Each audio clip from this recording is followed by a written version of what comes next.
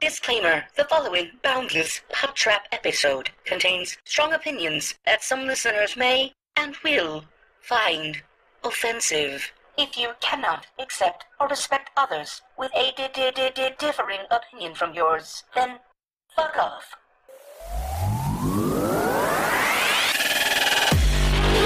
I like turtles. Shush! Alrighty. Let me see your war face. Now, y'all ain't planning on fucking these chickens, are you? Picture it. Sicily, 1920. Aren't we fucking funny? Streaming from the Midwest, right in the middle of the U.S. From Omaha, Nebraska, you're listening to the Boundless Pod Trap, your entertainment podcast, where we touch on all topics, from the crazy and absurd to the sacred and profane, and even the useless and unnecessary. The Boundless Pod Trap knows no bounds. And now, here are your hosts.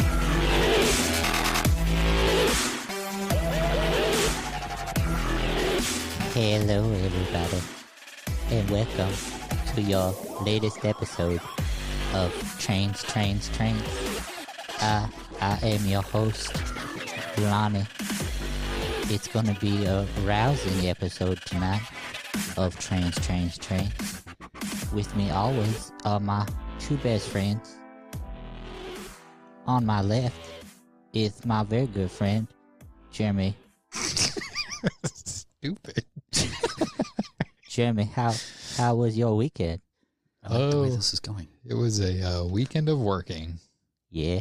Did you work on that Grand National 1934 caboose wagon? That's a good one. I did. I got to get that ready. That's Justin's Christmas present. It is quite a caboose. I don't like this, Lonnie. and on my right, Dude, I'm excited. is my second best friend. That's me. This is Justin. Hi, I'm Justin. Again. This is Justin. Justin, how was your weekend? Oh, it was fantastic. I don't remember what I did though. That's fantastic. Let me tell the people what you did. Oh, okay. You went to the club and you had the sex with as many as the people as you could. That's because awesome. when you work on trains, you get so much ass. It is ridiculous. I did. Oh shit! You told me you went to Chuck E. Cheese. I don't know what I did. No, sir. But I guess. No, sir. When you work for trains, the tail is just enormous. Man, so much poon. Oh shit! The poon is comes in train loads. Nice. See what I did? Like truckloads, but trains. Oh shit! I brought it all around with the trains, Dave. Choo motherfucker! I'm really close to punching Lonnie in his throat. What? This is. I think we should do this. Like, this is probably a better persona than like the actual Lonnie. No offense, actual Lonnie. That's none taken. I'm just glad he's got a windscreen thing on there. His microphone would be covered with saliva right now. Talking with a lisp and a limp wrist. I thought Mike Tyson was here for a second. Now Kith. I love the trains. I can't even look at him. It's just weird. Ladies and gentlemen, in a shocking revelation last week when Jeremy decided to have a game about movies, I triumphantly won and got the reins to this. Man, you spanked me. This podcast. Spanked is an understatement. You pinned me over. I got the keys to the kingdom, and boy, howdy do we have a show for you tonight. I am scared. And most of you would be thinking I is going to take this show in a dark place, but no, I'm going to flex my range tonight. And this show is actually... That's what that is. And this show is actually going to be a very musical show tonight. We are going to have some fun with music. We are going to stretch our ears. We're going to have some fun. We're going to play some games. We're going to reach into our souls. We're going to get uncomfortable. And I'm nervous. I don't know Jeremy what to is expect. nervous. We have a very special guest tonight. Which Lonnie will not tell Justin and I who it is. Anybody. He gave us some hints, and I'm assuming... We came up with Corey Taylor from Slipknot. With the hints that were given to us, that's who I'm thinking it is. So I'm feeling that I'm in a good spot.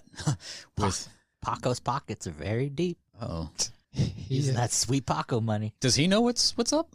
Paco Is it Paco? Paco always knows what's up. Is it Paco? True. Paco wouldn't. He would not lower himself to come in my house.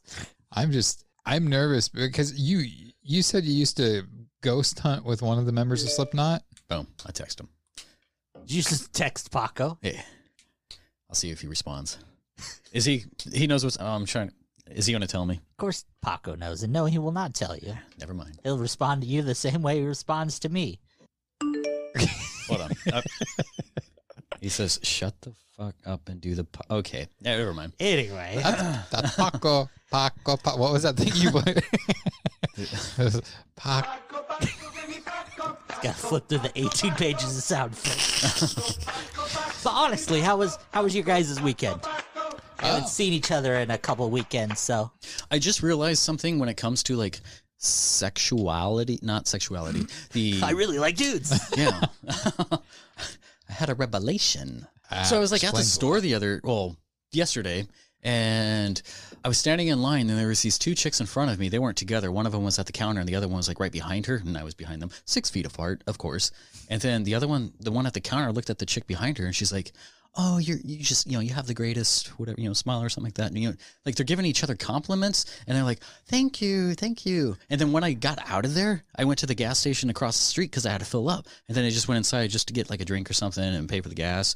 And like there was a guy, he was like in his work attire, like the yellow guard, but he was wearing some jeans with like, they were really tight. And I was just like looking at him, and I'm like, "Damn, dude, that ass is juicy."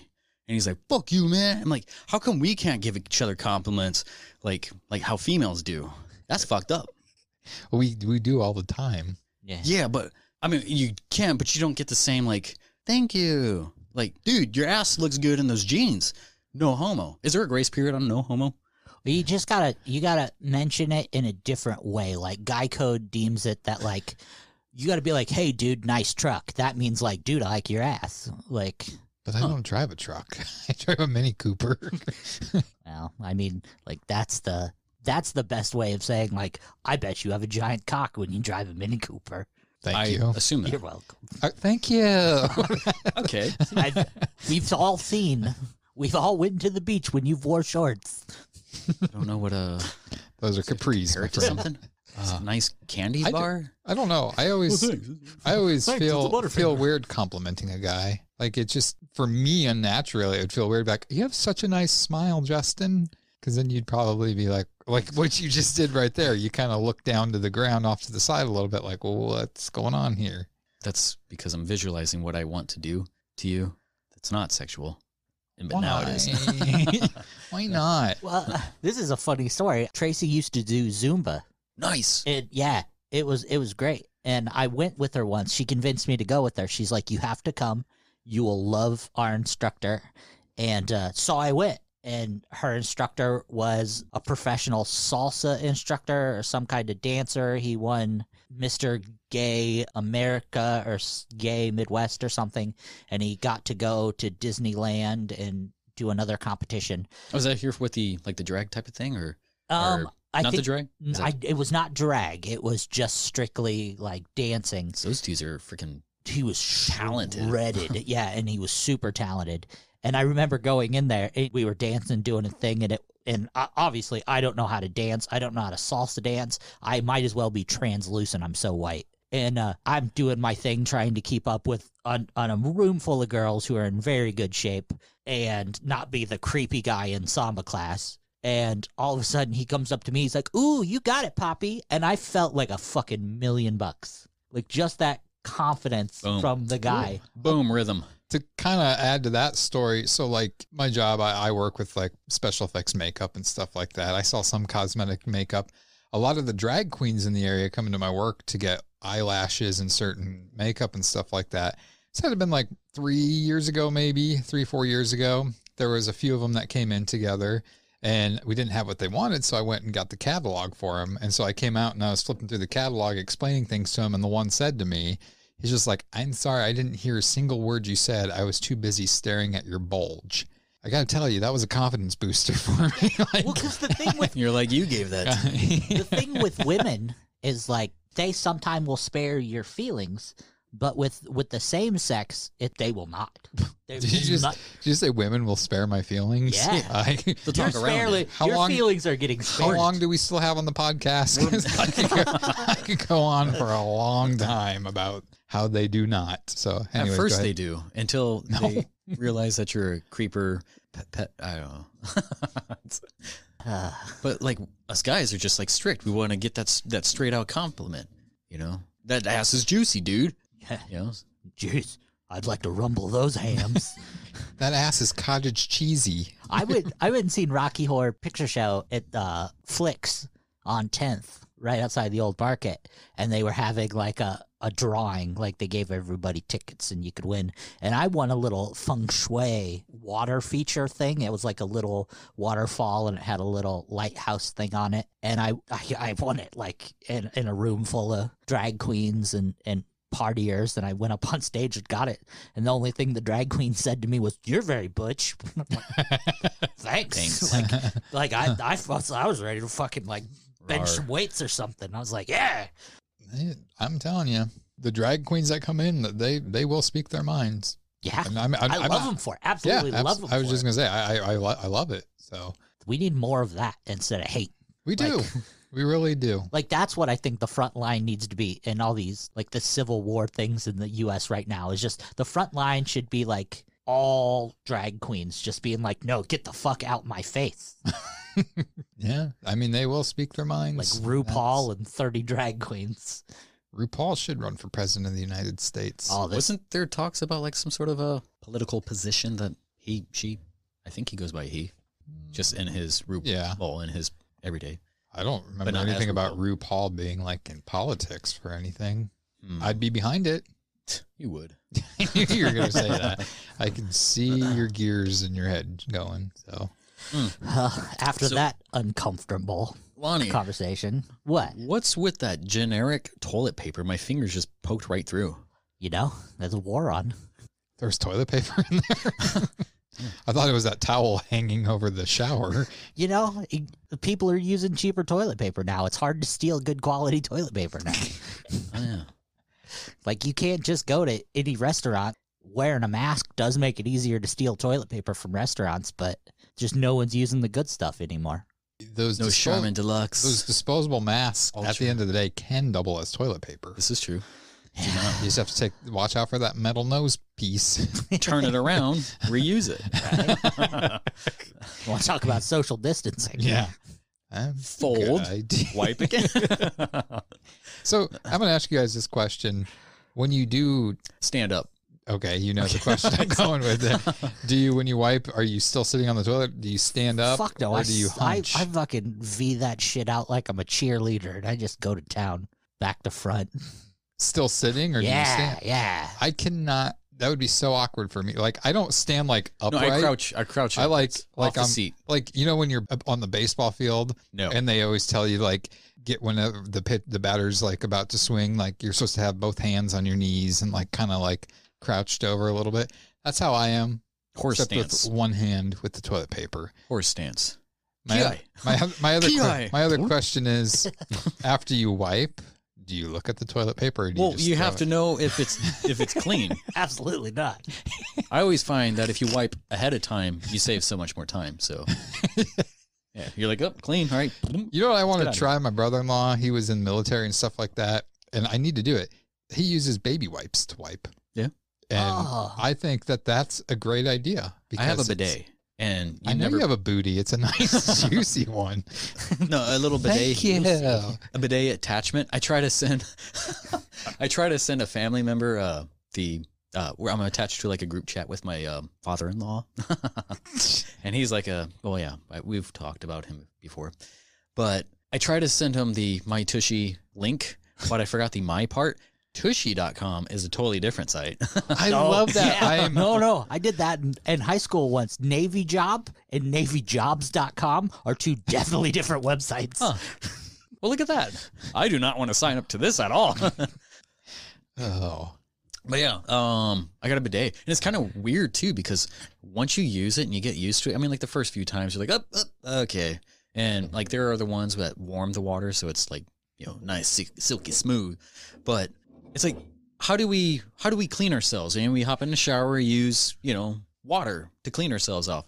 But just like if you want to clean yourself, you don't just wipe yourself with a towel. It's like you need to wet yourself down. I use a toilet bowl brush. That too. Front and back. Done. That quick. So I feel like we're so off topic now. Bidets. Yes. Yeah. With a squatty potty. Double up. Oh, fuck yeah. Squatty potty is the way to go. I tried to get my feet up on the bowl. You perch like a squatty potty. That's that little step stool thing that you put. You just elevate your feet a little bit so you're in a deeper squat.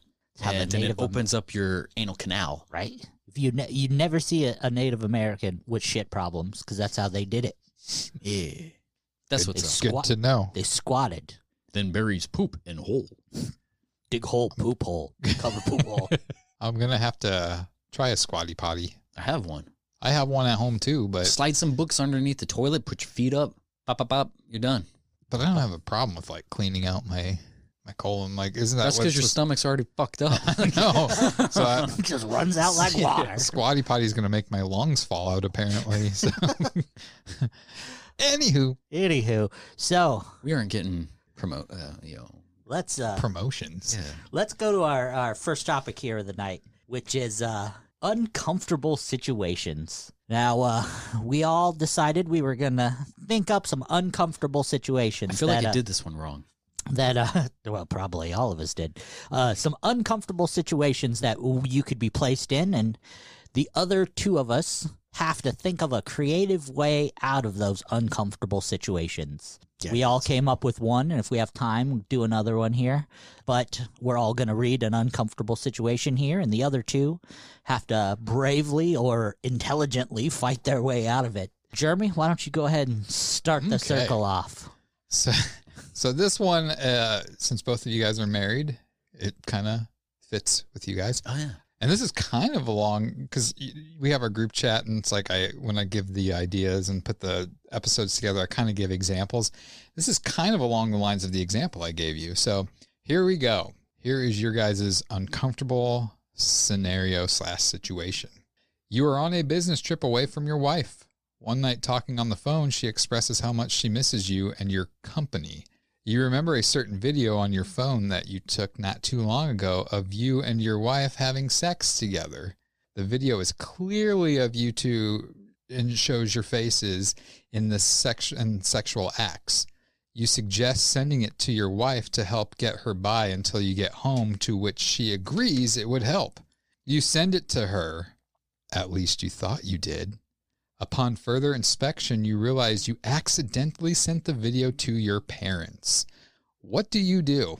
I think in a situation like that, you're adult, your parents are adults, you just joke it off and be like, hey, that's us bumping uglies. Just joke about it. Let me clarify, joke it off or jerk it off? Well, I mean, two separate things. First off, you get off, and then I think you just be like, hey, that was not supposed to go to you. If you don't want to see me having sex with whoever your wife is, I wouldn't recommend watching that. It was supposed to go to so-and-so. So you do the honesty route. I would go with I think that's the only route you can. Boring. I think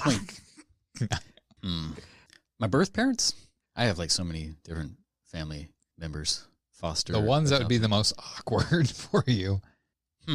I don't feel like I have too much shame in this. Like, be like, oops. And then I'm pretty sure my dad would be like, nice. Man. Like, am I doing this right? You got, I expected more from you guys, but I would kill myself if that happened. I mean, it's one of those situations. It's like, well, you're probably going to see my dick eventually. You definitely seen it once. Like, why would your parents see your dick eventually again? Well, explain that one. Well, like, you go camping and it's like, oh, boys are going to shower. What the fuck kind of camping do you do? I don't know. Like quick camping where it's like everybody go shower. It's not in the same shower. But you've went to a campground, right? Where it's like there's no separators of the showers. I don't shower when I go camping. You're out in the wilderness. Shower your dad's back and rub my back, son. Yeah. Get in there. I dropped the soap. Who's picking it up this time? Dad. Oh golly. Oh shit. Yeah, no. Sounds like a Brady Bunch episode, I think. Oh. I think even my mom, because I've had like sexual conversations. I'm glad I put those together. Sexual conversations.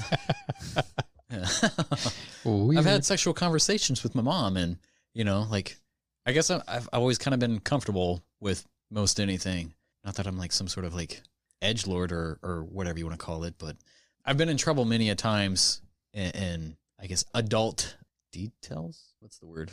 Man, like, I don't know. Sexual stuff is private for me. Like, I'm not. I mean, you saw.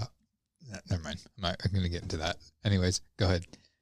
So you guys would basically just. Yeah, I totally tell your parents. Just come out and be like, "Hey, that wasn't supposed to come to you. It is me boning my wife. If you want to watch it, it's all on you. It's all on you. You do you. All right. I mean, like, I might be a little timid to send it to the chica afterwards. Just in case you fuck up again and go to your cousin that time. I mean, like, if I'm going to send something, like, I look at the name several times before I press send, but I don't always send something. Don't. Well, that's because it's to you. Oh, okay. Yeah. Well, nothing ever has went wrong before. Justin, it looks fine. Thank you. That's what I was going for. The why I'm rubbing the ointment on it. I know, repetitively. I got little crazy eyes. Stick to the. All right, so Justin, you go ahead with your. I don't think I did this right. I was just doing the odd, strange scenario type of thing, which they were both kind of. Well, both of the ideas were around kids. There's really no like getting out of it. Okay, I guess I can kind of swing it around like this. So you're on your last diaper. You're not, well, not you, like for your kid. Not okay. For you. Okay, so that you're clear. And you know how like when you probably know this too. You just change them and then they fill it up. So say you're in public. What do you do? It's going to be a few hours before you. And you don't have another diaper. Yeah, that's your last diaper. You just changed them. Where are you at in public? Let's go and say mega church. No, that's not. There's probably a diaper available. I was going to say there's plenty of books that we can use as diapers. Well, depending on how close, I guess it depends on where it's at. I mean, if the kid DMV inline, you're next up. That baby's suffering. Yeah, I'd say that the baby's going to have a rash for a couple days after that. Because if it's the DMV and you're the next one up, that's. But maybe the DMV. I don't know. I guess you really can't leave the line. Yeah, they're just going to have to wait it out. Because I'm sure that's not the only person with shit in their pants at the DMV. Possibly. I've had so some of the businesses that I go to, there was this older lady who was on one of my customers. She sat in like this little lobby area waiting for one of the front desk ladies, I should say. Oh, yeah. And she just sat there, and then you heard the little, and she had like no emotion. So she's probably old enough or senile enough that like she didn't think anything of it, and like you didn't smell it. And I was kind of talking to one of the maintenance dudes, and then I guess once she left and got up, this is probably like 5 minutes later, she probably like made a seal on the chair, so everything was right there. And then when she released, she just pretty much crapped on the chair. I'm assuming she didn't wear any Depends because it was stained. That's ickies. That's icky poos. So I guess you just own it. Just own it if you shit yourself as a kid or an adult. Yeah.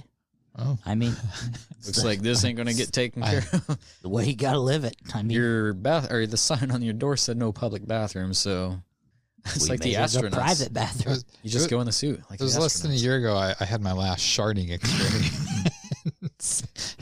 That was the absolute worst. 26 minutes in, and this podcast has been primarily about boo-boos. Shoot. Yeah. It's been about poo-poo. I always call it boo-boos. Like, I got to make boo-boos. I sharded when we were filming a wedding, and it was the start of the day. And I mean, when we film weddings, it's a long morning, day. The camera hanging out of the porta potty, and wait, you filmed it while you were crapping?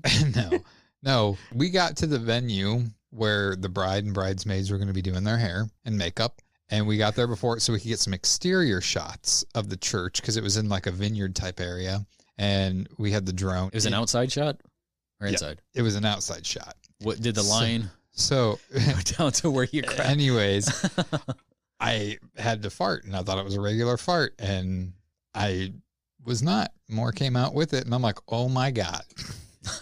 This is going to be, it's hot outside. It's going to be a long ass day.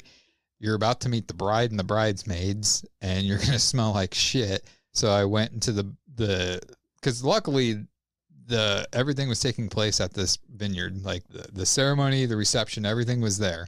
So luckily the place was open, and I went in there, and I went into the bathroom, took my boxers off, wiped as much as I could.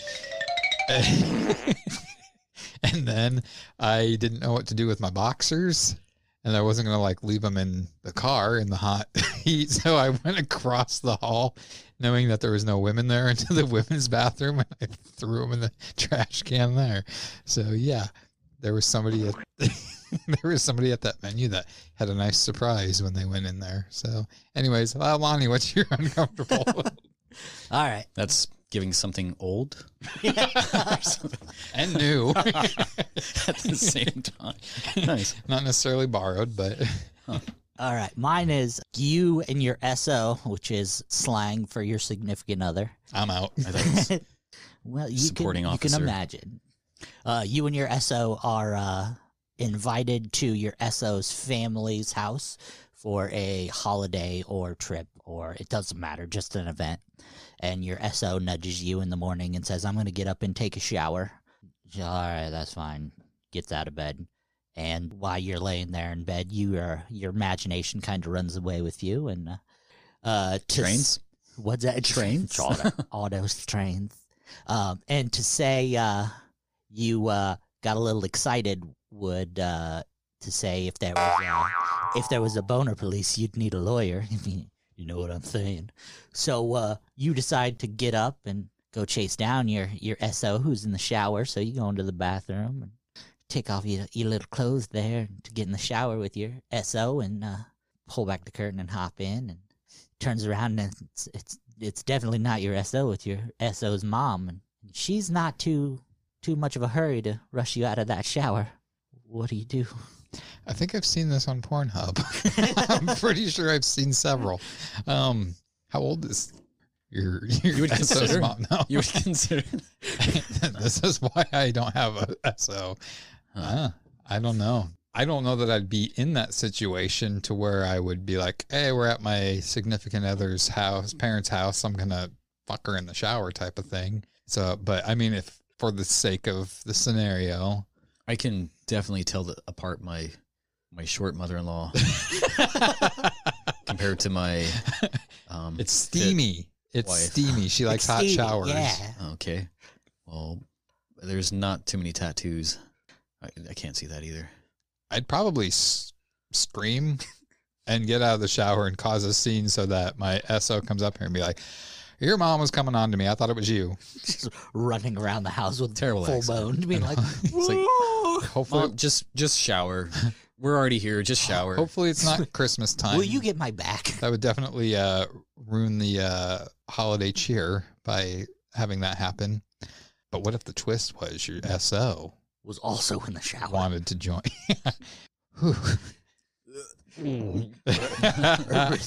It was your SO's father. Yeah, I'd probably Like fucking And he's sword massaging fight. your cause, back. I would cause a scene just so that my SO would know that it wasn't me. Like, So I'd be like, I was thinking it was you, but I think my SO's mom might be comfortable showering with more than one person anyways, since that's probably how they did it in the Philippines, but what's funny? It's kind of messed up of you. It's Fucking very culturally insensitive fucking of you. racist. sorry. Yes, jeez. Well, do we want to do our second ones or no? I don't really have. If you guys have one, I got one. I got one too. We can make it quick. We'll do it. We'll do it quick. I did this entirely wrong, so Mine's my pretty second's short. probably not gonna work. Okay. I know. It's not that short. Thank you. Got the job done once. That's all that matters. The quick. Woo. So, this we'll just call him Elon Musk. So Elon Musk invented a dream DVR, and you are super excited because this DVR will flawlessly play back your dreams because you've never got to see your dreams. You have no idea what dreams you're having, and this machine will play back your dreams in completion. So you're super excited, and the terms and conditions pop up, and like every other terms and conditions, I accept, and you sign and you buy it and you go home and you hook it up and you go to push play to play your dreams, and in that exact moment you realize what you signed up for, because your wife's phone, both of your kids' phone, your mom, your dad's phone, your in-laws' phone, every single phone flashes to the exact screen of what your dreams are. So your dream DVR, every single member of your family and your extended family now get to see what you dreamed. So your dream DVR, not only you get to see it, but your family gets to see your dreams. I don't know that I'd be that upset about that or weirded out just because it's my dreams. I can't pick my dreams. So it's just like if there's something on there that they didn't like or that was embarrassing, it's a dream. Play it off as a dream. I've had sex with lots of clowns in dreams. So. That's fucked up. I mean, I don't know. I guess if they analyze dreams a little bit more, then they might be like, you're a fucking weirdo. Get away from me. Yeah. I guess going with like the analyzation, sometimes I think dreams mean something, and then sometimes I think it just means nothing. So it's like hard to pinpoint which one is what. But yeah, I have some weird dreams sometimes. Don't we all? Especially like when I'm playing video games. Like, I'm a binge gamer here and there. Like, after 5 months, I'll play something and then play for like maybe 2 weeks and then not touch it for another 5, 6, 7 months. But some of the games that I do play, like Saints Row, GTA, or something like that, and well, mainly like Saints Row, where you can like fly, and my dreams get very vivid, and I'm kind of reliving that. But I usually like create a female character because they just look cooler to play with. You would. Yeah.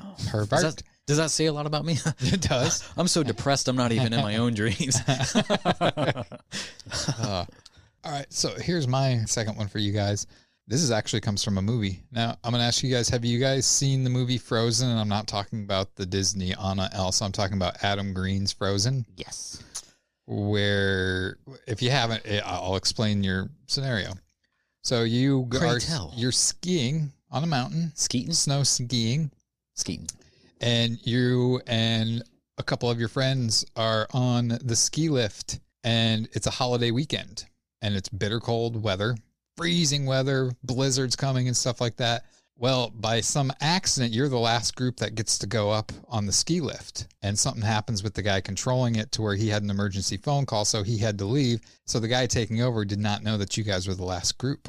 After he thinks the last group's gone through, he stops the ski lift.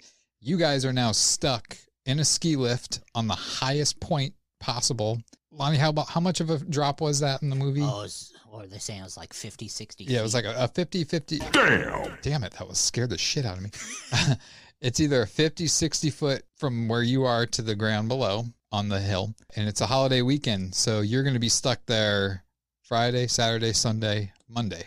Tuesday is going to be the next time that somebody comes to the ski lift to see you, so you're stuck in the ski lift chair. What do you do? Is it going to be like the movie Alive? Wait, who am I with? You're with a couple friends. Well, I usually always put myself in friend groups where I can dominate everybody else. Oh, keep in mind there's wild wolves and stuff there too. I do not have to be fast, just faster than somebody else. But if you drop 50, 60 feet, like in the movie, the guy shatters his legs. I know how to drop. My body is trained and proficient in airdrops. So you think you'd be able to survive that drop without breaking any bones? If I know I'm in the movie, yeah, I could do it. Yeah. Like forever. So Justin's going to be the hero. He's going to drop. No, I'm not going to drop. I'm actually probably going to climb up the ski lift and then. Now, they try that in the movie too, and the wires are so sharp that it just cuts their hands as they're... Well, if I'm on a ski lift, I'm going to be wearing gloves. They try that. It cuts right through the gloves. Huh. So if I were to fall on some people who might have fell out, that kind of limits the height on which I drop. So I have a little bit of a cushion. Okay. So you're murdering your friends. I don't say murder. I don't want to say murder. I just want to say assisting myself a little bit more. Remind me never to go skiing with you. Yeah, right? I'm just saying. You murderized. You should watch this movie, Justin. It's a fun movie, yeah. Frozen by Adam Green, who's up there as one of my favorite horror directors. And it's got an Easter egg in Hatchet 2. Does it? Yeah. Frozen? They're watching it when she goes into Maybe if Tony you guys Todd's place. Oh, yeah. take off all of your clothes, tie it to the lift, and then rappel down a little bit so you can survive a little bit of a drop. There you go. That's a good... That is pretty good. Yeah. That's Ranger thinking right there. That But is. then they hit the ground and freeze to death because it's Arctic temperatures. And Oh, we got to huddle together. And you chance these wild wolves attacking you. I can probably... The thing is when it comes to like these sorts of puppies, you can't pull out of their mouth. Yeah. You got to... If they bite you, don't rip your arm out. You know, you got to put it in. That way it opens up their... There's a dog barking. They're like, shut the fuck up, pervert. you don't know nothing, fucker. Try it. Try to put that in my mouth. I do like that the clothes thing. Yeah. I think that will get you down to the ground closer. And if you think about it, they were decent skiers, so they'd be able to probably hustle down. Is the ground flat or is it sloped? It was sloped. It was Well, sloped. you'll survive. I've seen enough. I've played Tony Hawk. I've seen snow. Well, this will cool borders. This will be the punishment for whoever loses at the end of the year. I'll say Crescent's not far away. We will put you on a ski lift, and the loser will drop and see how it goes. Well, I'm fat, so I think I would survive this the best. I'll be fat even more fat by the end of this. That'll help. Boom, boom. So what would you do, Lonnie? Probably freeze to death. I hate heights. I wouldn't go do on too. it in the first place. That is true. I'm the exact same. I always had this is kind of a slightly related topic. I always had an ongoing argument with my brother, John, who, he was more for like the cold and I was always for like, you know, hot temperatures. It's like, if you were to die in extreme cold or extreme hot, which one would you prefer? Cold. Yeah, I would say hot. because you go numb first. You pass out first before you die with hot. So, and getting cold and frostbite, you'll feel that. It stings. It's my decision, and I choose cold. You're not entitled to your decision or opinion.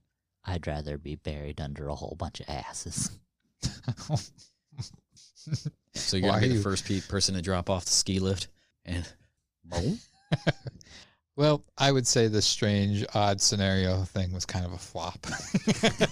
Just like all the asses. So, all right, what else do we got here?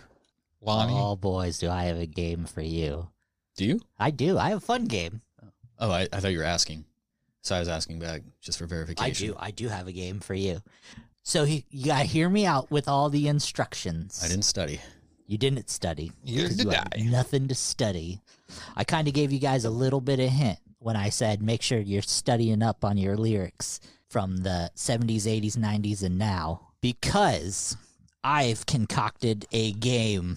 And if Jeremy's game from last week was a 3 on the scale of 1 to 10, this game is a 5. So I'm cranking up the difficulty a little bit. I like crank. I could tell. If That's why Justin- you're the only one in shape. If Justin's game is as good as it was last week, I got this I one. got this. Okay, so what I did is I took 5 popular songs from 70s to now, and I took the lyrics and I incorporated them into a story. What your job is to tell me the song, who it's from, and then I added some other little things to get points. Whoever has the most points at the end of the game is the winner. Oh, that's how that usually works. Yeah. I can figure that All one right, out. well, And it will be another tally on the mark of games. Oh, okay. Okay. So the way to get points, know the song, Know the song. know who sang it, Know who sang it. whoever sang it, including covers. But that cover had to be on an album. So that counts. Yeah. If you don't so- get the actual person, you can get the cover. Yep. Okay. You can get as many points from that as possible. So if you know who did it, who covered it, you can get multiple points. Okay. And what movie it was in. All these songs have been in a movie. So you can get a point with every movie it's been in. Nothing from Karate Kid. Nothing from Karate Kid. Damn it. Sorry, best of the best is not on here. best. The best. So I have 5 songs. Are you ready? I think I understand the rules. I think so too. Yeah, but Let me check with my associate, Jeremy, you want to help me out with this one? I was just going to say the best way to do this is just to start with it and let's go with it. Teamwork, 110%. You know, physically impossible. Physically impossible. I picked songs as well that if you can't get it from the verse, the chorus generally has... Did you say chorus? Chorus. You mean chorus? No, chorus. Chorus. It's spelled chorus. Okay. The chorus, Jeremy, okay, has the name of the song in it. Okay. So. All right, let's just do this. I think Dive that's in. the best way. That's enough. Dive in, Dick first. Dick first. Song number 1. Are you ready, gentlemen? Yeesh. Okay. I just can't find them, Jane. Where have all the good men gone? Even when I go to church, I'm like, where are all the gods? What the fuck is her name? And you can say stop whenever you want. Stop. Okay. Is the song Where Have All the Cowboys Gone? No. Okay. Damn it. That's crazy. Just yesterday, I seen the streets wise as Hercules. But today, nothing. Man, these are odd. All those nuts, who's gonna fight them? There used to be this white knight, right? He totally used to ride a fuck, what was it? It was a furious steed, you dits. I think, but it was always so late at night. I could have been dreaming of stuff I needed. I've been dreaming of stuff I needed a lot. Gentlemen, any guesses from the verse? It sounds like a lot of that was from that Metallica. Where Have All the Cowboys Gone song. It's Shania Twain. No. We've mentioned Shania Twain on this fun music thing. That's weird. Anyways. God, that Where Have All the Good Men Gone or whatever, that's like... That's not it. That's what's sticking with me, and I'm trying... I can't... What is her name? All right. Paula Cole? Yeah, I think that's it. Yeah, Paula Cole is her name. Or Natalie Cole, Paula Cole. I think it's Paula Cole. But that's wrong. We're trying to guess a different game here. I know. No, man. Why does Hercules, or as a god,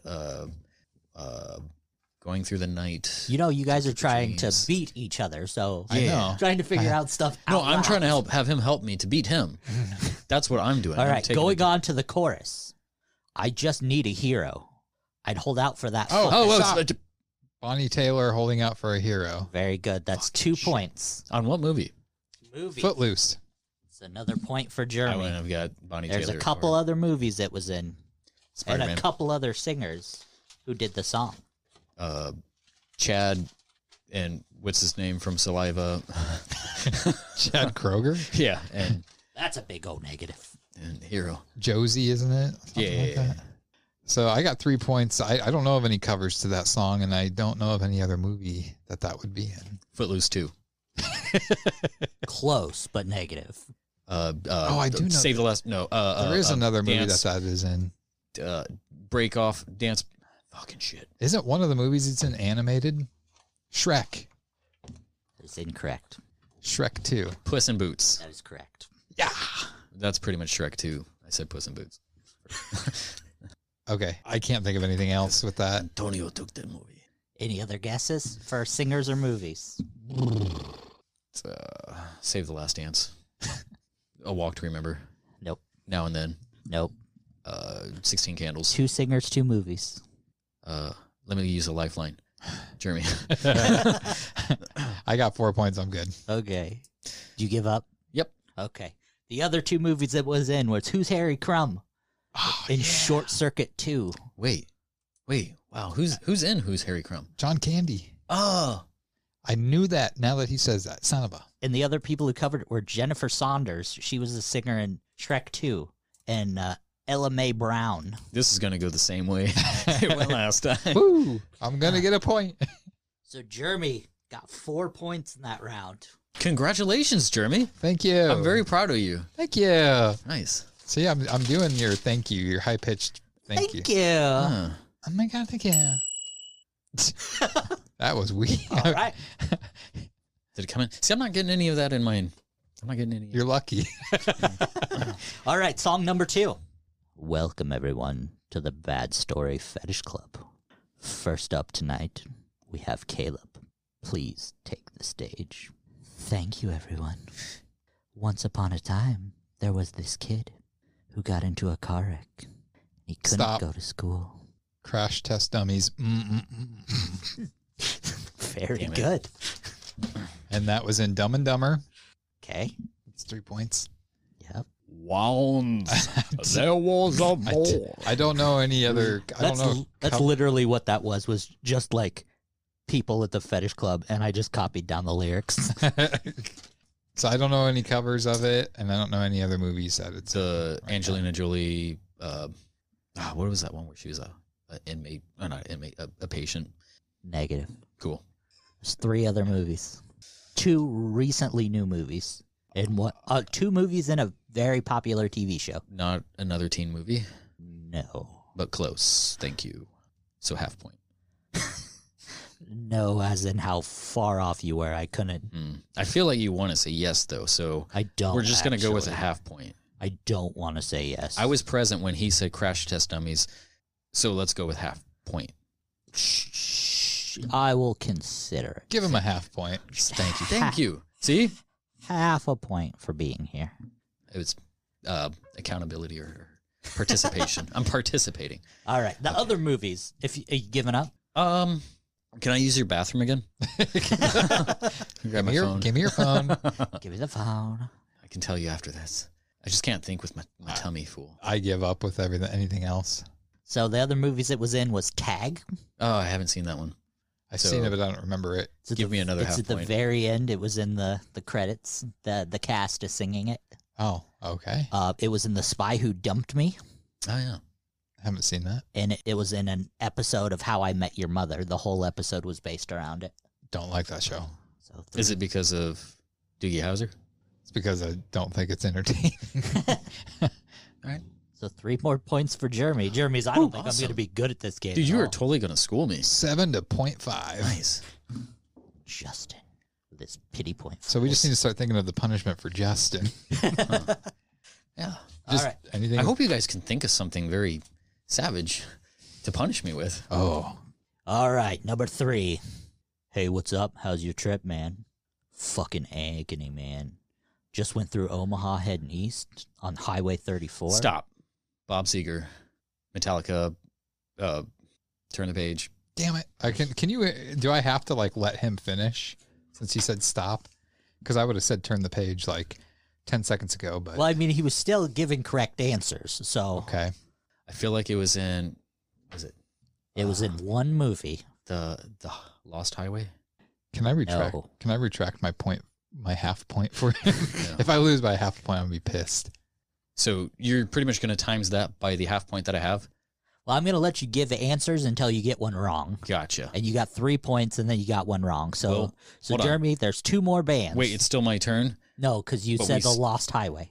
Oh, no. I was saying that's not what it's not. I was saying Lost Highway is not. Oh. So, but you didn't let me finish. Fair enough. Okay, that was really rude. Keep going. I apologize for still have at least for an my hour. Rudeness. It's the Republican. No, it's not you. It's just. Okay, Jeremy. I got nothing. I know. There's two more artists who covered the song and one movie it was in. Oh, that was a Hinataika. They did a Spanish version of it. Shut the shit. So, another point. I will give you a hint on the movie because I doubt either of you have seen it. It is a racing movie. With Jackie Chan, the Thunder. The famous racing movie starring Jackie Chan. The Jackie Chan, John Wayne racing movie. I remember that one. There is a Jackie Chan racing movie. Called Yellow Lightning. It's like something Thunder. That's racist. It's like, fuck. No. It's just racial. It's not racist. It's not hatred. I'm out. With Jason Statham. Does somebody die in this? Oh. Talladega Nights. No. Is not what it's not is. All right, no. Jeremy gives up. I'm gonna tell you Jeremy gives up. So. Okay, Jeremy gives up. Yeah. All right, do you give up as well? No. Yes, so, he does. Point. He does. No, I don't give up. I get a half a point. Thank you. I'm going to let you keep your half a point because you actually were on the right track when you said Thunder. It's Days of Thunder. That's what I said. So I'm going to let you keep the half a point. No, my mouth was full. That you illegally got last turn. But no, Justin got 3 points that round. Nice. I'm coming back to lose. So we're at 7. 7 to 3.5. Seriously, if that half point comes back, I'm going to kick some ass. All right, song number 4. I gotta take some time. Well, how much time? Do you know? Oh, just a little. I need to not read everything, just the middle parts. From when I'm old, you know? I'm gonna go climb a mountain, I think. The fuck, why? 'Cause I feel like Atlas. But through the clouds I can see the love. The love shines. It keeps me warm as it glows, as it gets colder. Do you need a hug? I've been hurt, man. With this broken heart, this pain. I don't know if I can face it again. I can't stop now. I've traveled fuck all ways. I've traveled so far to get here. Take some time to read between the lines. Do either of you have a guess from the verse? Go to the chorus. Yeah, go to the chorus. All right. Hold on. If I unplug his mic. You're making a comeback. Dirty player. I know. I don't want to call it dirty. This is going to come back to, like, I think it's going to come down to the number 5. I call it seizing your moment. This is the big one. This one is where the points are at. If I can get points on this one, I'll feel good about my chances. I want to say the person, his initials is TP, but I'm not going to make a guess just yet. Go for the chorus. All right, chorus. Love. What is it? Show me, please. Oh, stop. I want you to show me. I need you to. I don't know why I said stop, so just keep going. Jeremy. All right. I feel like I'm on the right track with that song. It's like a winger. I'll keep going. Is his song, is what he thinking of correct? I'll keep going. Okay. So, yes. He doesn't get a stop again, does he? Okay. So, love, what is it? Show me, please. Does it feel like? Does it feel nice? That love stuff? Touch me, please. I know you want to. Jeremy, any guesses? Why is this not ringing a bell? It's not what you were thinking it was. I need a song title and a band, and there is lots of points to be made with this song. I don't think any are going to be made because... What was that one musical with Tom Cruise? Yeah, it's in there. I'm drawing a blank on this one.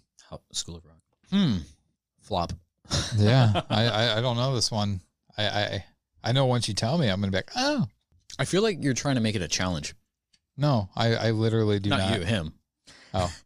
If we're both stumped, is there another clue you can give us? I will give Justin a point for knowing the song, but not knowing the title.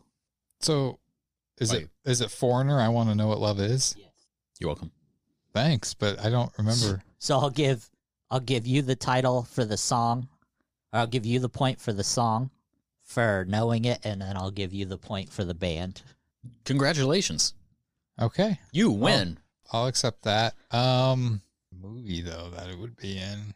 I feel like it was in TV show. It was in 1, 2, 3, 4, 5, 6, 7, 8. I know 9, a TV show. 10 movies. I know a TV show. Is there a TV show on there? I did not do any TV shows. I know one for a fact that it's on. Do I get a point if I tell you? Phil in Modern Family sang it at a state fair. I did not do any TV shows. I just did 10 movies.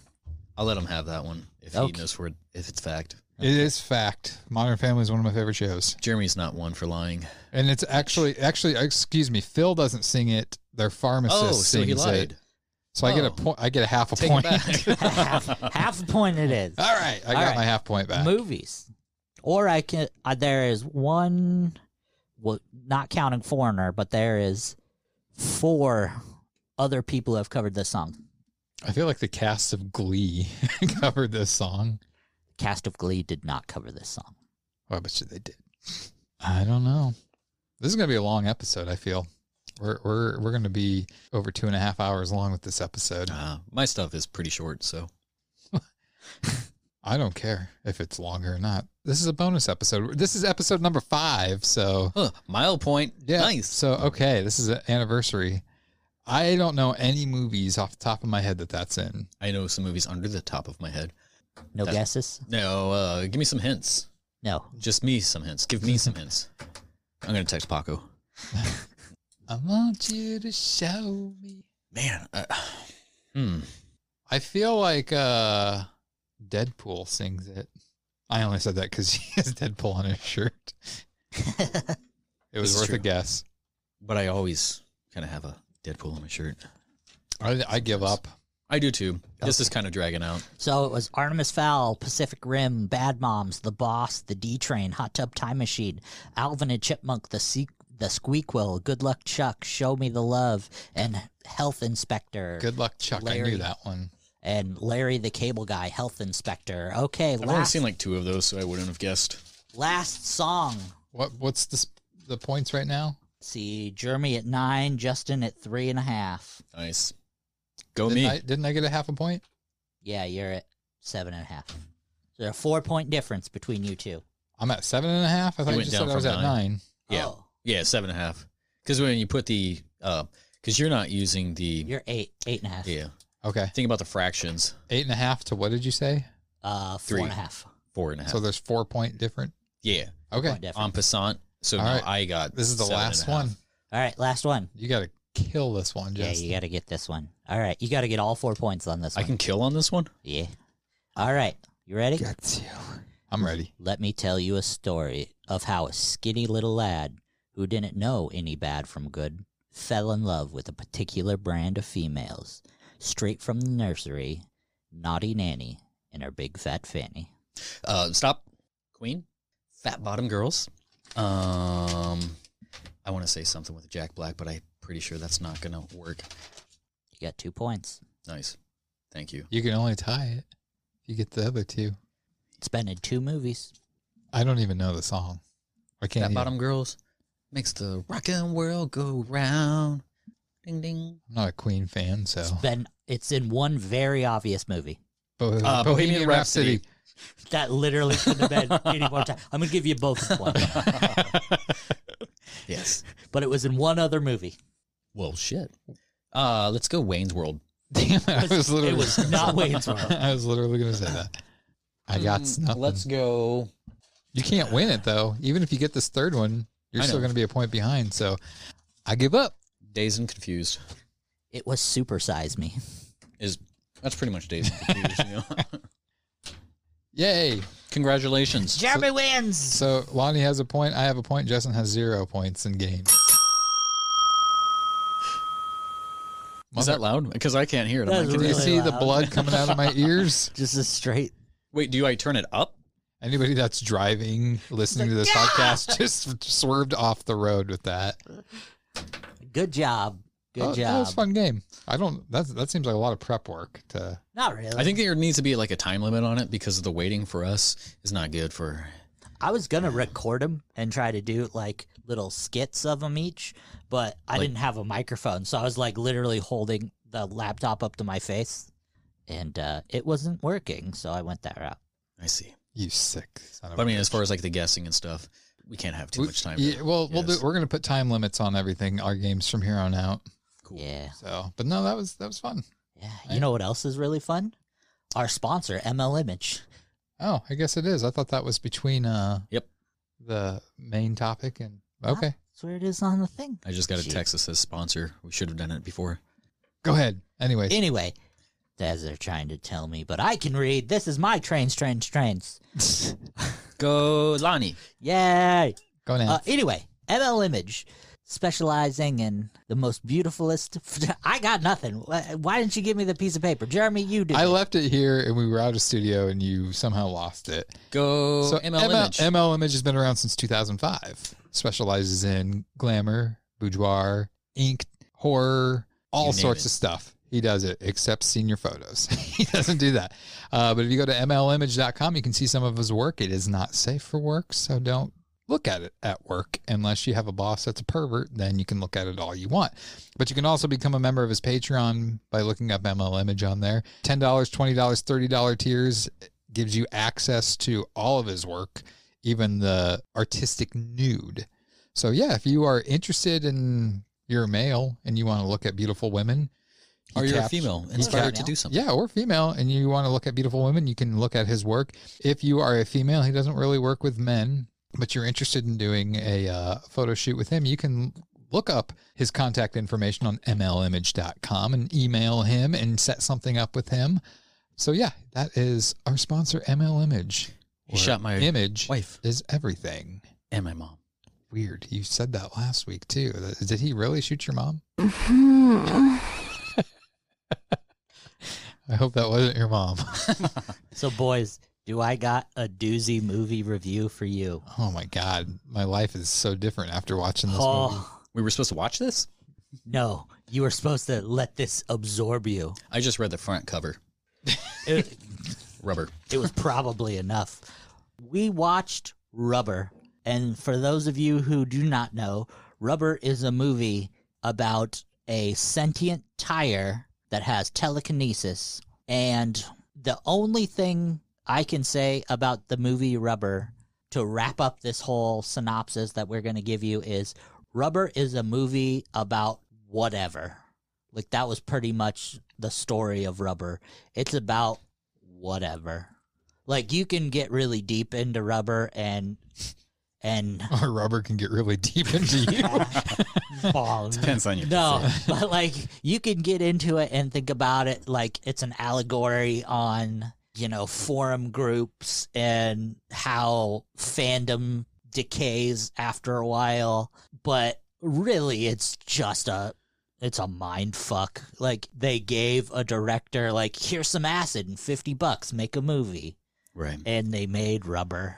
It's a very experimental movie. That's very avant-garde. It starts off with like a no reason monologue, which kind of prefaces the entire movie, and it's an excellent preface to it. But we look at it differently. You didn't like it? Go ahead. You can go ahead. What I really like about this, like starting off, is like it's artistic, and then I don't know if it's just me analyzing things and taking more out of it, because I feel like it circles back on itself. So it could be way more than what it actually was, or it can be simply nothing, pretty much what it was implying. It was actually implying kind of both things in a sense, I thought. I didn't like how it started off with this police officer basically looking into the camera to the audience, telling them this is a movie about nothing. It's just like gives off all these examples of like, this happened in this movie. Why? For no reason. For no reason. I think that was the writer-director's way of knowing that they had a movie that they didn't know how the fans were going to react to it. And by saying that, it was their way of covering their tracks. So if it was a bad movie that didn't make sense, then that would be like, well, we said at the beginning, it's a movie about nothing type of thing. Whereas they could have let the audience discover that on their own, that it was a movie about nothing. Like, I give Napoleon Dynamite as an example. That was a very random movie, and a lot of things in it didn't make sense, but they didn't come out at the beginning and say that. They just let the fans. I think either way, it kind of adds to the hilarity of it.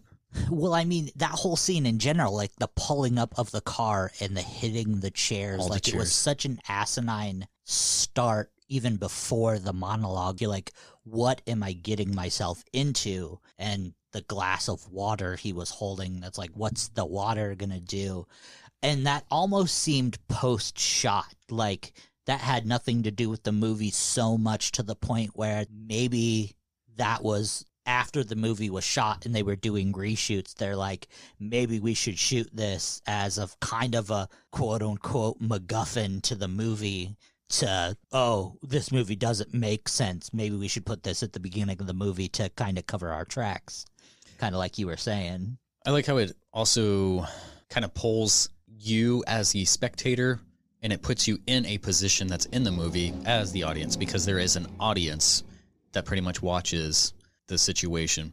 So the cop is pretty much addressing you and addressing the position of where the spectators are. Which is another thing I didn't really care for. One or the other. Either you're talking directly to the camera, to me, the viewer at home, or you're talking to these actors and actresses that are the spectators, the viewers. Well, you are them. Not both at like different times. Like, I just... You have no appreciation for art. I do, but it's just, I don't know. I didn't, it didn't start out good for me. I thought so because it immediately takes shots at itself. Because there's a kid he's like, oh, this is boring. Right. And so, like, as the audience, yeah, you kind of agree. He is your voice. They are your voice. And going through this, I kind of parallel with what they're thinking, feeling, Yeah, I watched it this time around, and I've seen it previous to this reviewing of it. And the first time I watched it, I just watched it with the eyes of, this movie is supposed to be crazy. I'm going to watch it and giggle. And that's what I did. It's like watching Eraserhead. Like, you don't watch Eraserhead with the eyes of that this movie is going to be great. No, you watch it with the fact that I don't do drugs, but this is the closest thing to what drugs are like. Yeah. For me, it's like, as much as I liked the movie, I don't recommend it. No, So it's like- absolutely not. Like, this is the movie. Someone's like, yeah, you're a film guy. What should I watch? I don't like you. Go watch Rubber. So you shouldn't watch it. Not that you shouldn't watch it, but I don't recommend it. But if you want to watch it. Like, just know I'm not. This is the movie you recommend to someone you don't want to ever ask you to recommend movies again. And the one thing too, not the one thing, a thing. The special effects were done well, but it was the same fucking special effect over and over of people's heads exploding or an animal exploding. Like, I thought this movie was going to be a lot different. I knew nothing about, well, people know these are spoilers.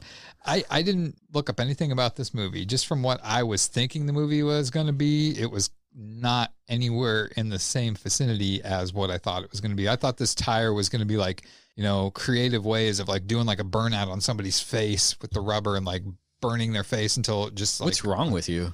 Oh, why would you think that? Yeah, but it was just like the tire and they shake the camera and make some weird noise and then all of a sudden the person's head explodes. It's like, okay, after like the 5th time, I didn't really care for it. Well, there's only so much that a tire can do. I understand that. Like, should have been a short film. That's what this should have been. Lonnie is the only person within the three of us who's in us. No. Who has actually seen this.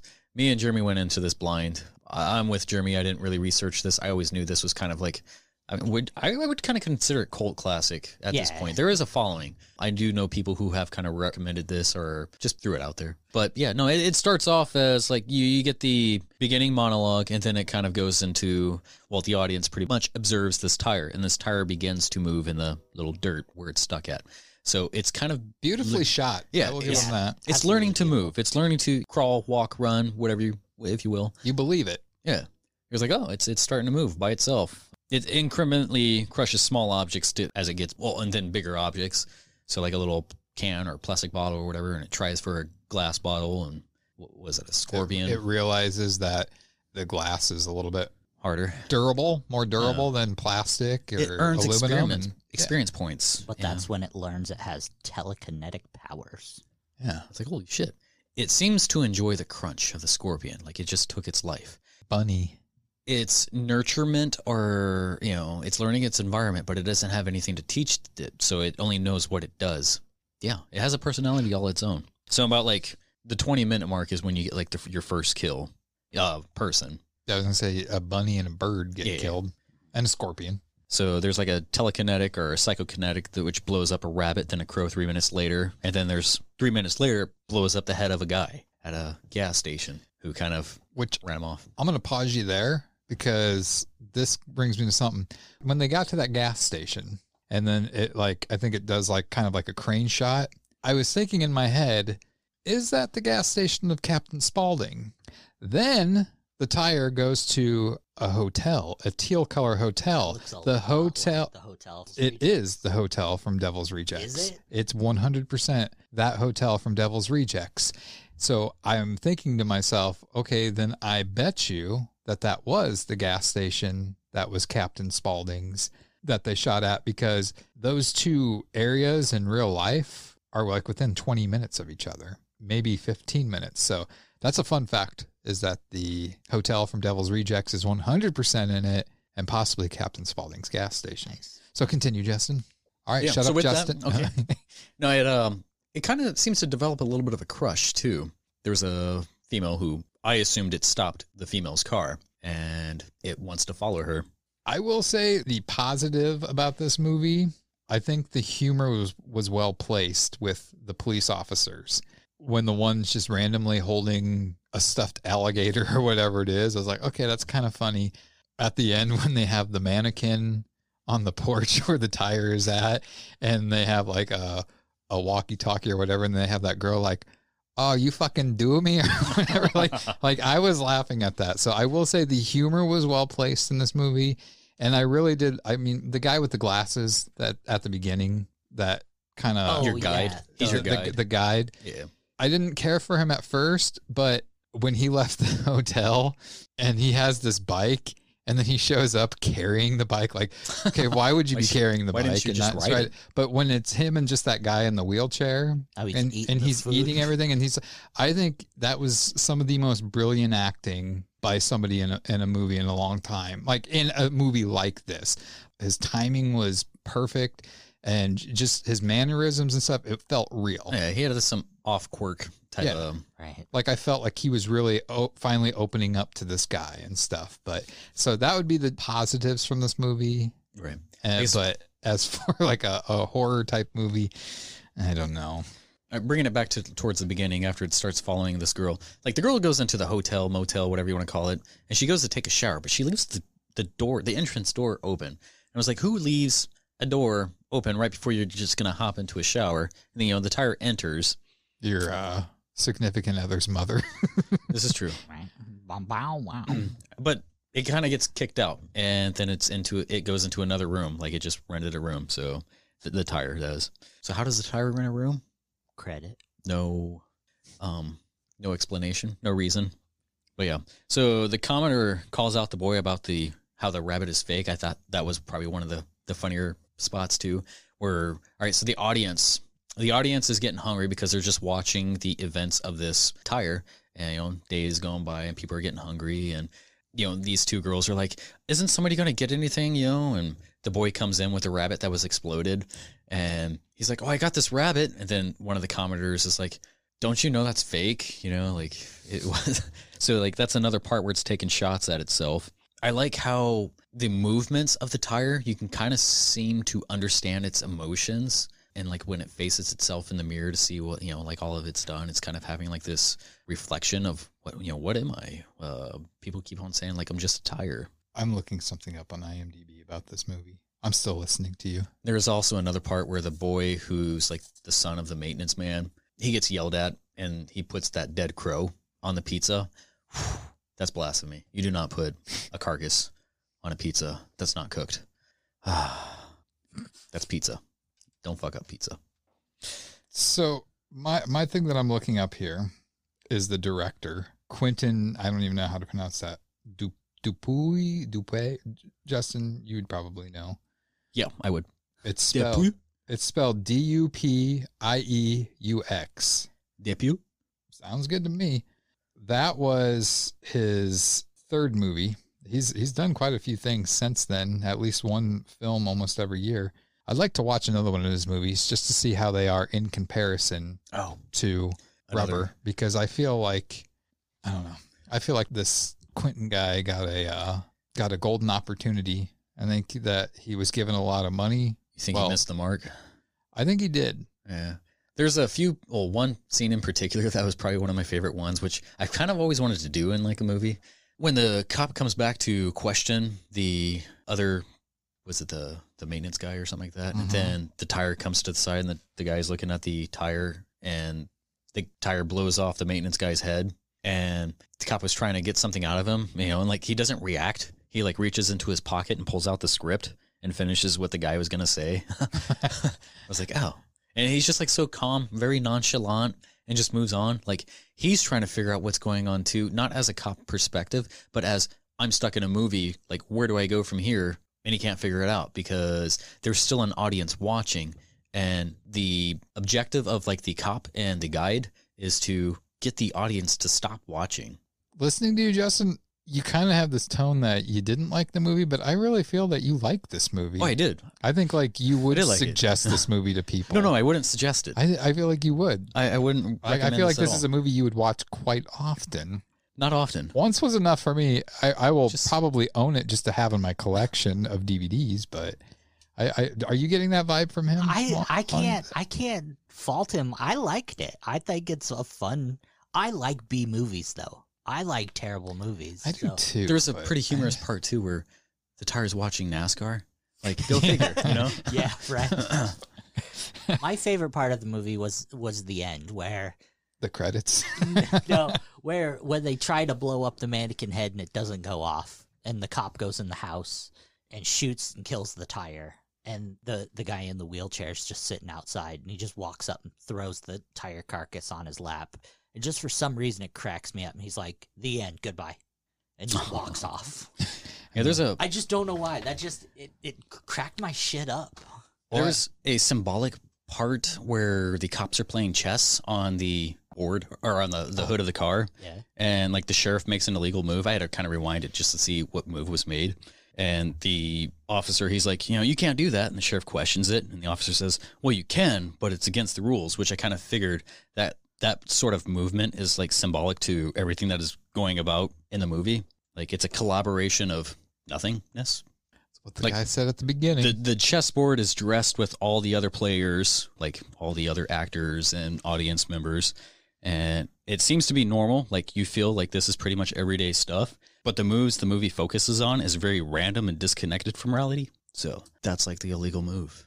The illegal move is the focus. You kind of this movie has a lot of deep meaning. Yeah. You just watched it and then, you got to take some notes. It's like a nod back to the No Reason intro, that sort of chess thing. I took plenty of mental notes. So, and towards, all right, going back to kind of, well, I guess proceeding to like the end of the movie, like 3 days pass and the tire has killed a lot of people. There's bodies in parking lots and stores and the cops try to blow them up with the mannequin, and they do like a little failed attempt. And then he comes in there, the main sheriff, cop, whatever, with a shotgun, and the tire is reincarnated into a tricycle. Yeah. And then that begins the long, drawn-out 5-10 minute ending where the tricycle and tires are going through the streets. I thought that was too... But I feel like it's an ongoing thing because it's like a zombie too. Like it can spread its own disease and it's picking up other tires along the way. So... Could have a mini-series. Oh, yeah. Oh, thank you. And like the last audience member... like who is still alive is pretty much that person who hasn't turned it off at the end of the movie. It's like you're still watching just to see what's going on. You are that guy in the wheelchair.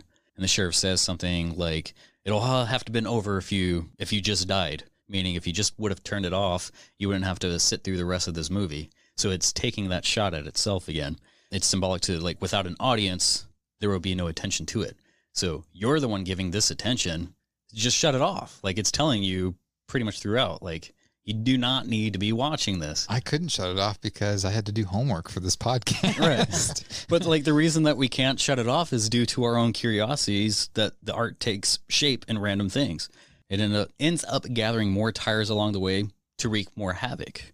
And then it kind of ends with that. My afterthoughts to this is it kind of ends as it begins. So you open with a set of all these feeble chairs lining the road. And then that's pretty much symbolic to our own sedentary nature or becoming comfortable. That is what kills us. So everybody's just sitting around, not doing any movement. Like the chairs is kind of what the attention was at one point. And then we're just too busy doing anything and everything. It's our urge to jump in willy-nilly without forethought, like we're just not even thinking about it. I'm just thinking if Quentin was listening to this, he'd be like, man, this guy really thought a lot about this movie when he was probably just high as fuck when he wrote it. He's like, what if there was a fucking tire? Do it. That was do it. What if you guys aren't like even thinking? No, it hints. The guy's like, no, man, the tire's at the end. That wasn't symbolic. So does it kill people? The chairs fucking blows their heads up. The chairs are one extreme, and maybe those are like the reincarnations into the tire and restarting again. So just no movement as a chair is one thing, and then all this movement, like you have to find a happy middle to reach happiness, or it could all just mean nothing. I think they had a bunch of chairs they bought for props, and they're like, fuck it, let's run them over. But the thing is those weren't even like real chairs. They were just like placed on each other. Gimmicked. He barely tapped it, and it was like, they fell over. They toppled. I think that scene in the movie was let's really fuck with them. I think that we should try to reach out to Quentin, get him on here, and ask him if ask him what the deep meanings are, if any. Yeah, you do an interview with Quentin, and me and Jeremy will just sit here and listen. This dude is.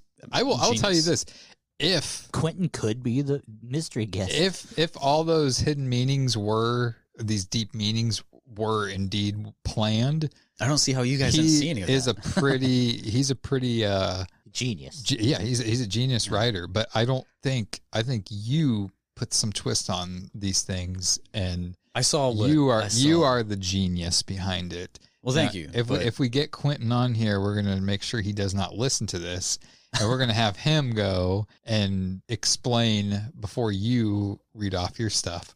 Like, so what are some of the hidden meanings here? And he's like, hidden meanings? Fuck. I smoked 5 bowls. That's what the hidden meaning is. I murdered a bunch of people with a turkey. And then the tire killed a bird. I think it was a chicken. No. It was a crow. I'm a big fan of Rob Zombie, so I went to 2 of his filming locations to film this. I was chasing around Zombie, and I was like, I got a camera.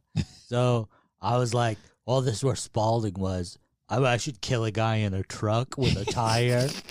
How you going to run him over? No, I'm going to blow up his head. The script came about when Quentin was sitting in a tire on a camping trip, now high as shit, and he's like, I want this tire to kill people. Now, speaking of the tire, some of the shots where they were chasing the tire as it was rolling, that was beautiful. How did they get the tire to roll like that, mechanics wise? There had to have been some kind of remote control type car. That's the only thing I could think of is remote, because you're not seeing any green screen foot tracks or anything next to it. Yeah. Well, and that was just it. Me as a filmmaker at the beginning when the tire was waking up and stuff. I could see how to do that. I was thinking, I was like, okay, well, that was easy. They didn't show the top of the tire here, and they just, but there were certain shots where I'm like, shit, how did they do that? Right. And you could think maybe it was they'd roll it and then shoot and then roll it and shoot. But there were some long cuts of the tire rolling. Well, and it would even stop and turn a little bit and then go again. So that's why it's just go forward and then backwards. Right. Yeah. Which was kind of confusing to me at first, is because it went one way and then went backwards. It didn't turn. But at the end of the movie, it knew it had to go a certain way. It would turn all the way to the side and then go that way. Right. So it had a dominant face. Yeah. So this movie was deep. Am I right? Maybe. You made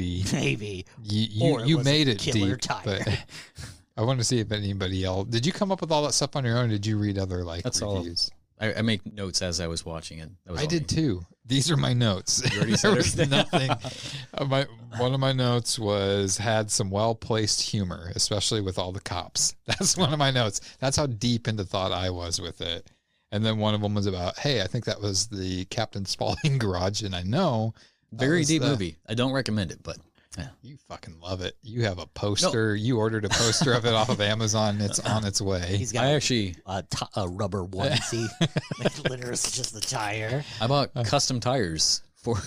Oh, that was an interesting movie. I will say. I don't hate it, but probably won't ever watch it again. You got the next one. What are you thinking? So. This is a movie I haven't seen, and this would force me to see it.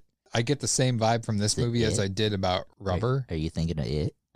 Thinking about doing it? You just said you haven't seen it. I'm just telling you right now. If you guys choose it, the remake of it, I'm not watching it. The first one or second? If it's the original one with Tim Curry, I'll watch that all day long.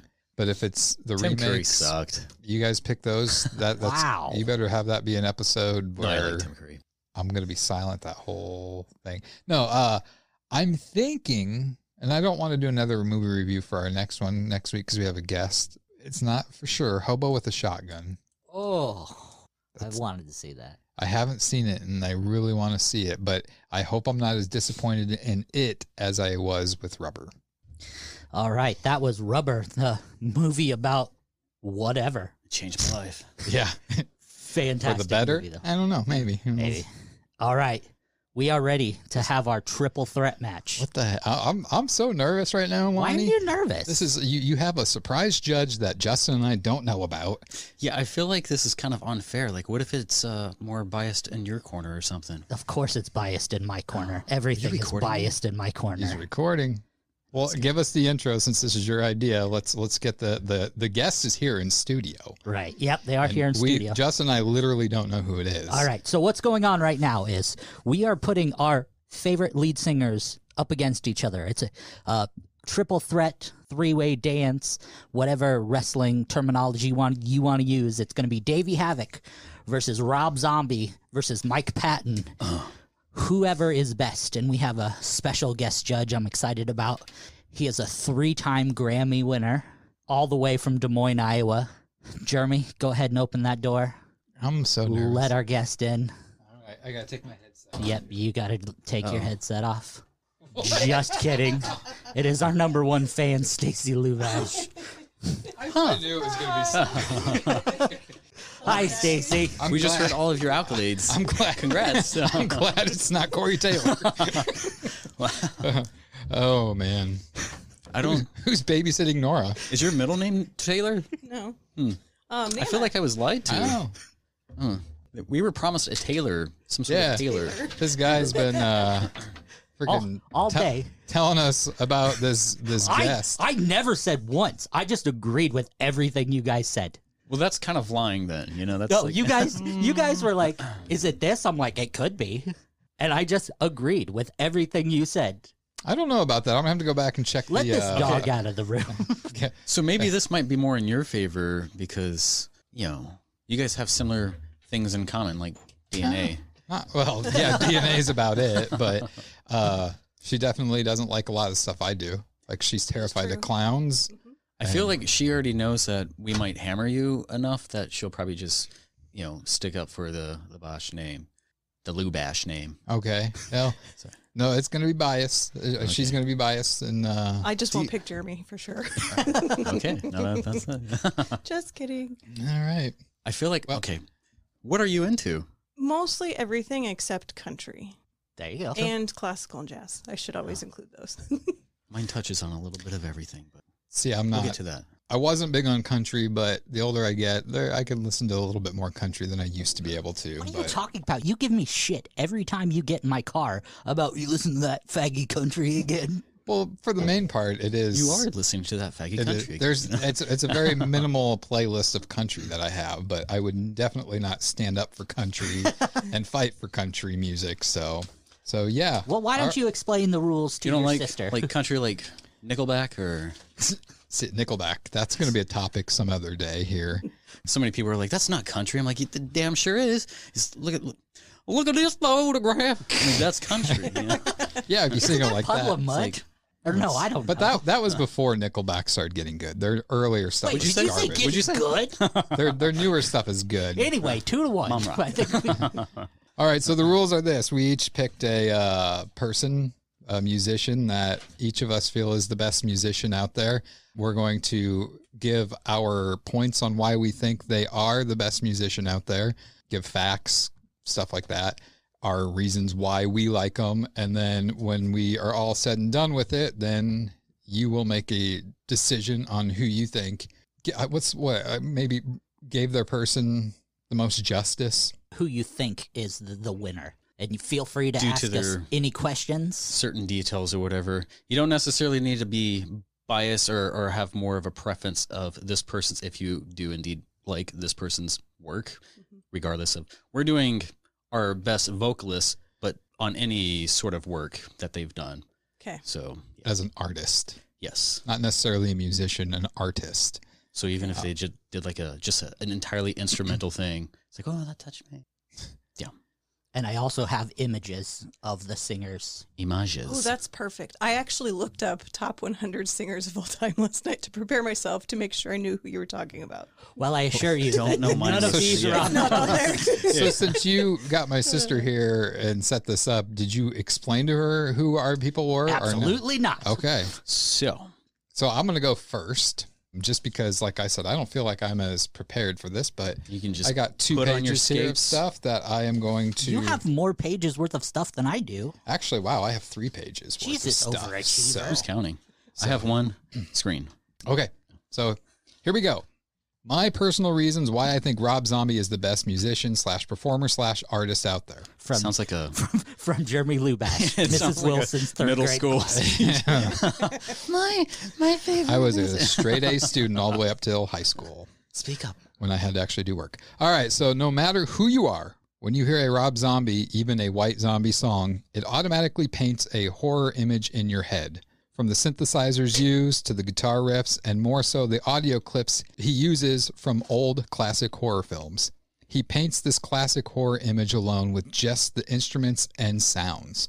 Most other bands / musicians don't even paint a picture like that because they sound just like 100 other bands. Rob Zombie has a unique sound. I'm not saying there are not others that sound similar, but they are trying to create the same sounds as Rob Zombie.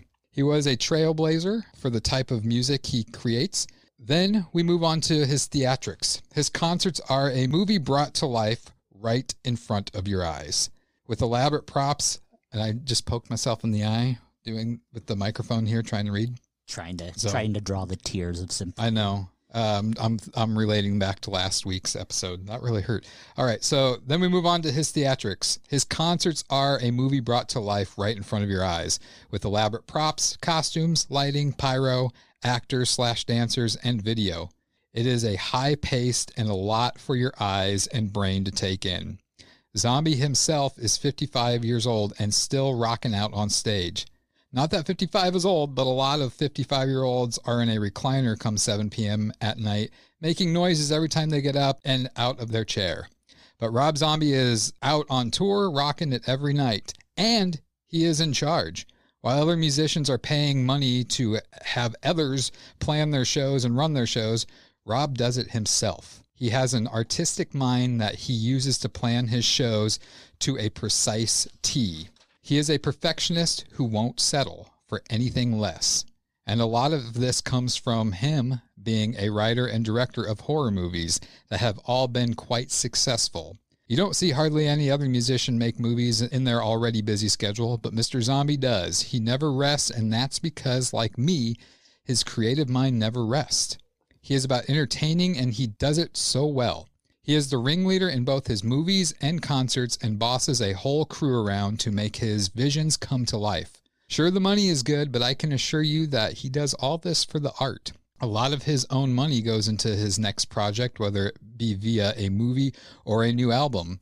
And let's not forget, all his music tells a story, and not those damn love songs about falling in love or breaking up. They paint a vivid picture on a number of horror topics. Listen to his lyrics and tell me it doesn't play a movie in your imagination. To conclude, I know Rob Zombie's style of music isn't for everyone, but the same can be said about any musician out there. But there is a difference between an artist who actually believes in entertainment and value when it comes to their music, who puts their fans first, and the musicians out there who want to make a quick buck and put quantity over quality. Rob Zombie is all about quality and art. I leave you with this quote from Rob Zombie himself. To me, nothing matters but the show. I'm not on tour to party and to fuck around because I don't want to hurt the show. The show has to be excellent all the time. Nobody wants to go see your show and you suck and hear about how much fun you had backstage. Nobody pays $50 so you can have fun backstage. They want the show to be amazing. That's all I care about. That's all anybody cares about. And if the people that work with me don't care about it, I replace them with someone who does. That's the way it should be, right? So that was my thing. My eye really hurts. I snagged it on this thing. That feels like an excuse. No, it's not. How do you get your eye on there? I went like that and it rubbed my eye because I was trying to read it. Are you okay? So I also have some other little things I wrote here, other facts. I don't remember writing these, what they exactly are, but to sway Justin, Rob Zombie was asked in 1997 to write and direct a third installment to The Crow. Got it. In which he did write a script called The Crow 2037. He eventually bailed out, even though his script was well received because his heart wasn't fully into it and thought it would affect the final product and waste a lot of people's time and money. I knew about that one, but I was very anxious to see that follow through. I remember I was probably in high school, I think, when the news of that was going down. So you now are on my side with Rob Zombie. Drop mine. Yep. I can't imagine you as an angsty goth kid in high school. You should see some pictures. He was like Jeff Hardy. Did he have got some one long black hair that was actually, you just I got don't some understand. My memories, my Facebook memories feed today got me, I guess today, 8 years ago, I posted my Crow Halloween pictures. I rocked the long hair. I'll show you a picture after this. This is continue. Yeah. So I got one more thing that I'm going to put out here for mine. Now, Zombie and his wife, Sherry Moon, have been together for 25 years, thus proving how his heart is in the art of his music. He isn't using music and his fame to get pussy like the majority of musicians, especially these days, do. He's not for feline. He is not using his platform of being an artist and famous to get chicks to come like do things. Birds backstage. Are you uncomfortable saying things in front of me? Yes, I am. So, are you sweating? Why are you sweating? No, my eye really hurts. So how many bands has Rob Zombie been in? Like, was it just White Zombie? White Zombie and Rob Zombie. I mean, before that, he possibly could have been in more, but I didn't follow him back But just then. no major other bands, just those two? Okay. No, just those two. Also, but too, he's been doing this since, like, I want to say either early 80s or late 70s. I was going to say White Zombie was around. He came up a year after my pick. So that was 86, I think it was. I want to say White Zombie was end of 70s. I wasn't like a huge White Zombie fan, but they are, we have computers and we're trying to guess here. Right. But I mean, he's been around for close to 40 years. Yeah. Rob Zombie has been active since 1985. Okay. So. Havok 91 and mine 84. And also, Rob Zombie worked on the Pee-wee's Playhouse TV show. He was like really? What? Wow. Yeah, he was like he Zombie? He was like a mailman. I could see him being Zombie. He was like a mailman. Like, I don't know if he played like a part on the show, but I know he was like part of the production crew for it. And that was like his first, not claim to fame, but his first getting his foot into like movies, TV type stuff. And I can see that having your heart set on like the props because he does a lot of practical effects. Oh yeah. Yeah, I could see that like being a springboard into that love.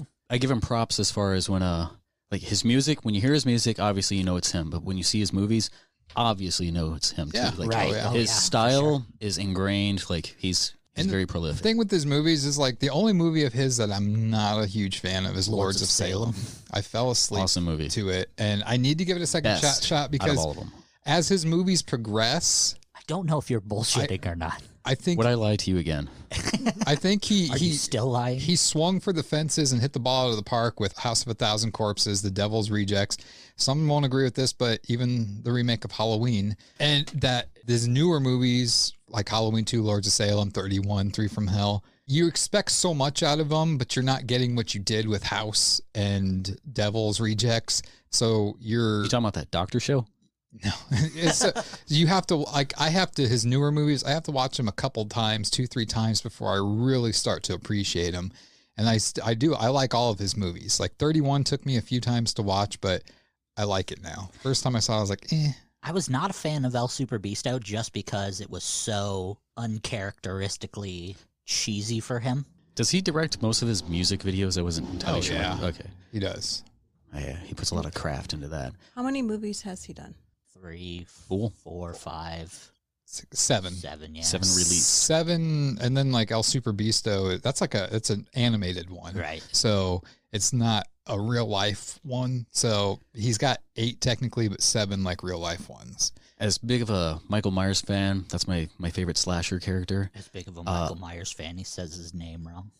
Michael Myers.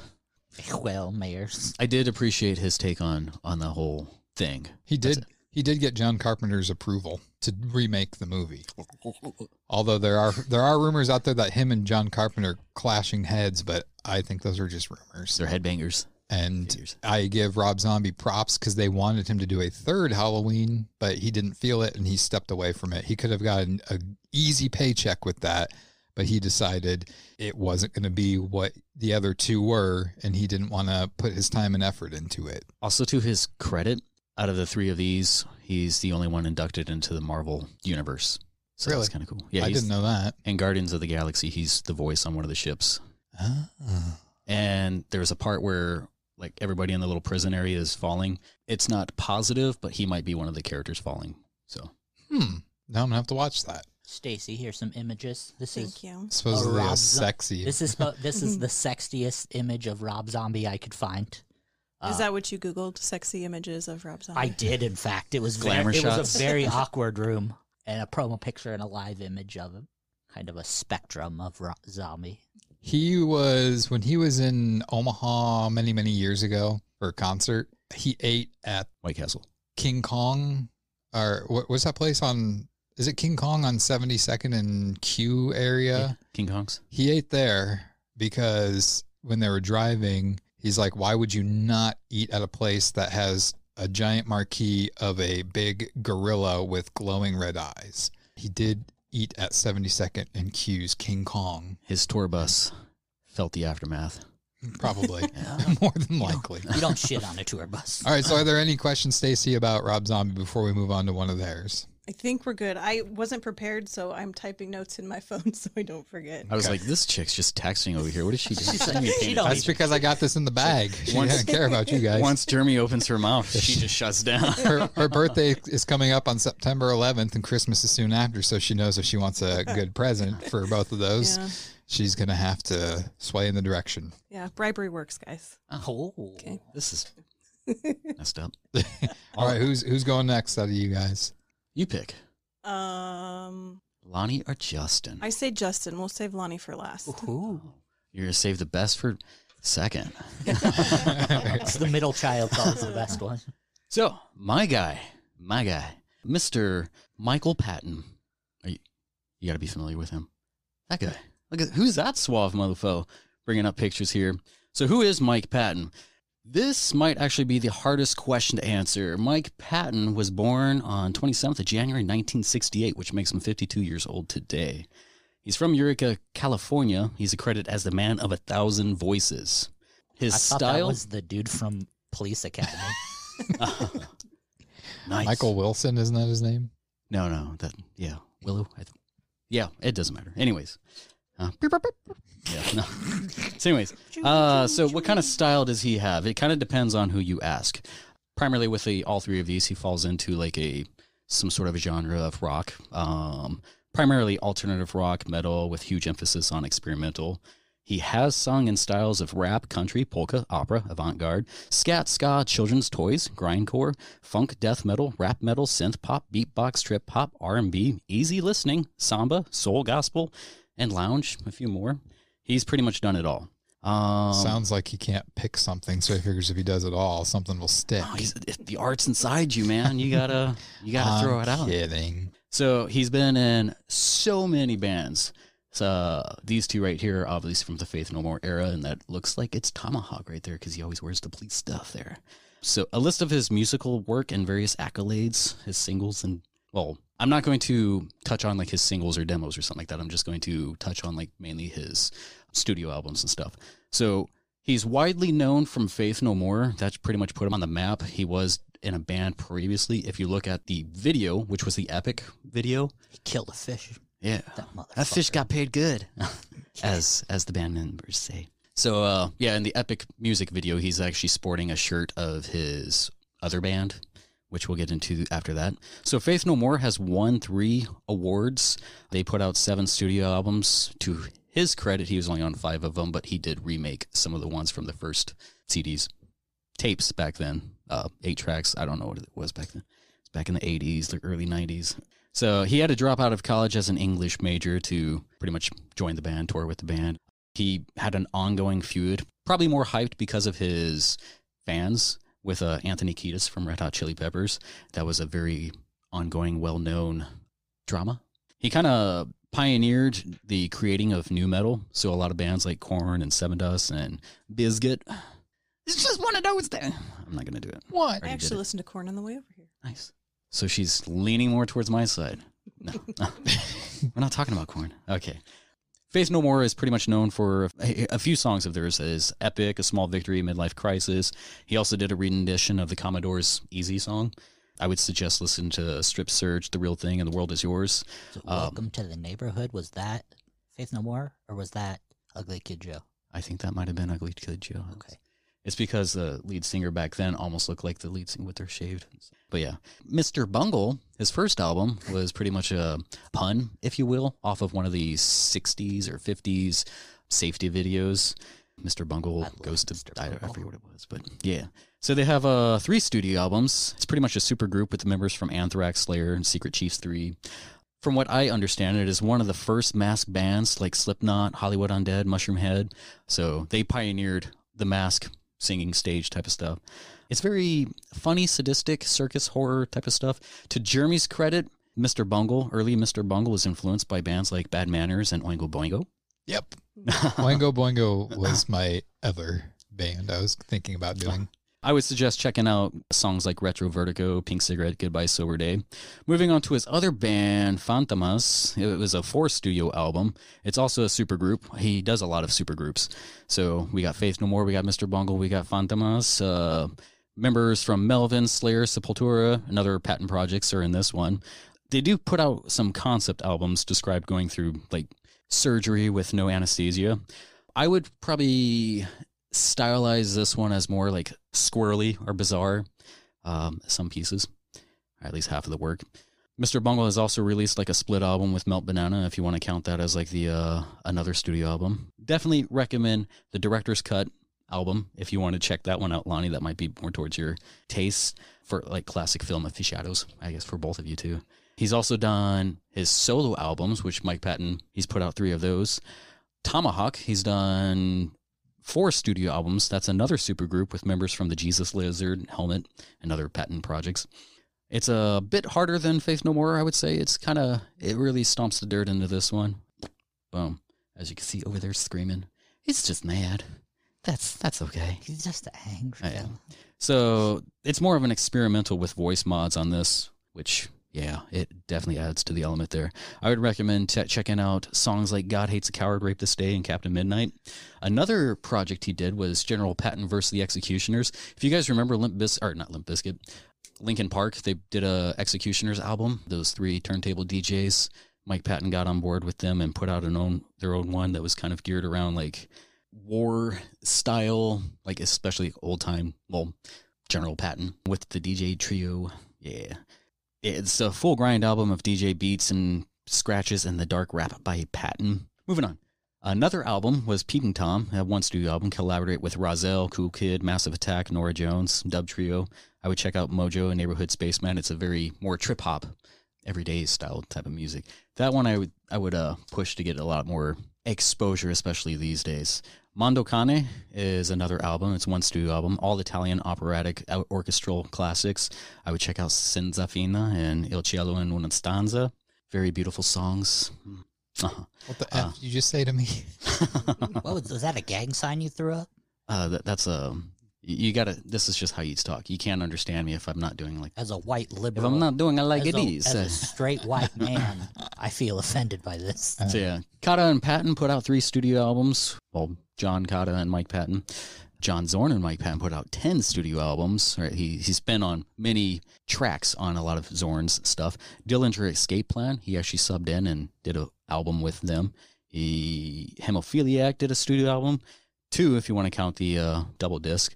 Lovage was 1 studio album. That was an awesome one. Malador, 1 studio album. Moonchild Trio. There's 6 studio albums, but it's primarily inspired by Aleister Crowley, Roman Emperor, magic, alchemy, historical and spiritual themes. And there's another one, Crudo, which got popular by a Beyonce movie. The song Let's Go, featuring in the movie Obsessed, are Ali Carter, Idris Elba, and Beyonce. Then there's one of his more recent ones is Dead Cross, has 1 studio album. So he's been in a lot of stuff already. So it's another supergroup, members of Slayer, Retox, and The Locusts. Neverman, a studio album. Tetema, 2 studio albums. Labyrinthus 2, or the second, whatever. An album with Mike Patton, Ictus Ensemble, and Nederlands Kammerkoor. Mike Patton and Jean-Claude Vanier. It's more of a French album.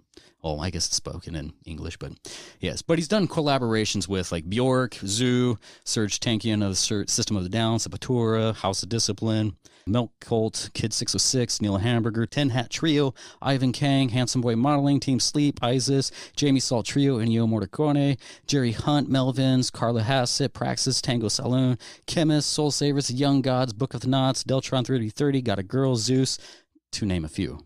So I didn't count, but it's at least over 100 collabs. So the motherfucker is probably collaborating with somebody right now. Which means he's got to bank off of their fame and fortune. They're pulling him in. They're getting popular because of his work. So he's fluent in many languages. Well, I guess not many, but he's at least fluent in Italian. So that's not the only reason why he's my favorite, but yeah. Hey. So 2 languages, so many means 2. Spanish, he's well known, in the Portuguese, stuff in Brazil. I've had sex many times. But no, he's sung songs in Italian, Spanish, Portuguese, German, Latin, to name a few. He's probably done a few other things, but I thought you said you had 1 page of notes. Well, one screen. How big is this effing screen? So anyways, outside of music, his acting and voice work, let's get to that. So he got himself animated in the Metalocalypse series as Ricky Kicks. He was kind of like the guy who kind of rehabbed, or, certain of the bandmates. Well, not the main people, but check out Snakes in a Barrel, the 2-part episode. His only acting credit was in an independent movie called Firecracker. He played 2 characters in a warped mind of the main character. You guys seen I Am Legend with Will Smith? Yes. He plays the creature's voice, well, pretty much all the creatures, and that's him. He's the narrator to Bunraku, starring Demi Moore, Josh Hartnett, Woody Harrelson, and Ron Perlman. He's done quite a bit of video game works: The Darkness 1 and 2, the voice of the Darkness; Portal, voice of the Anger Cube, or Anger Core, whatever. That's the one. Yeah, he's just trying to kill the main character. Left 4 Dead 1 and 2, he played the voices of the infected voices and the smoker hunter. Bionic Commando, he was the voice of the main character, Nathan Spencer, Bionic Commando. And also Edge of Twilight, Return of Glory, vocals of the Lithern and creatures. His movie score, he's scored a good handful of movies, such as A Perfect Place, which was an awesome album for getting no recognition in the main media here. He did Crank High Voltage with Jason Statham, The Solitude of Prime Numbers with what's his name? Yeah, and Place Behind the Pines with Ryan Gosling. He also did a Stephen King scoring of 1922. So he's cool with Stephen King. Looking at Jeremy here. So other facts and antics. He's best known to having one of the widest vocal range with an over 6 octave. He went on Saturday Night Live, and his just random stage antics they're just to die for. They're lovable. He did a set where he climbed into the air conditioning little situation and sung a good amount of the song in there. Many bands or members of Nirvana, Papa Roach, Guns N' Roses, Deftones, Slipknot, System of a Down, Soulfly, Korn praised Patton as a significant influence, to name a few. He created his own music label called Ipecac. His weapons of choice are the microphone, a megaphone, and modulators and keyboards. He has played other instruments. He's known for humping dudes on stage. So if you get on, if you get to the front, and that's why you like him so much. Heck yeah, one day, Mike Patton's gonna do me. Yeah. Oh, I know he is our second listener. I say that out loud. Our first listeners here in studio. Second one is, I always want to say, never mind. Go ahead. Anyways, I did type in humping dudes on stage for one of the bullet points for you. Okay. Humping dudes on stage. He's also known for drinking piss. Remember there was one, I want to say it was in Portugal. Is this supposed to make me pick? Hell yeah. So they threw a piss bottle on stage, and the other band members saw it coming, and they knew what it was. And Mike picked it up and opened it up and dumped it on him and disqualified. Yeah.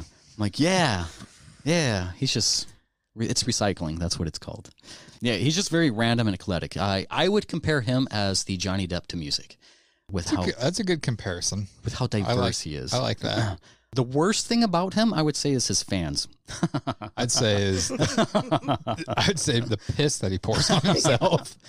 No, his diehard fans who take themselves too seriously, yeah, because Mike doesn't take himself seriously. There's albums he's put out where it's just sounds and, it's just, and he's pretty much quoted as saying it's crap, and he's like, well, people are buying it, but whatever, and people are like, well, it's just genius. It's so, I compare that calling that genius is kind of the, compared to how certain chicks try to turn their gay friend straight.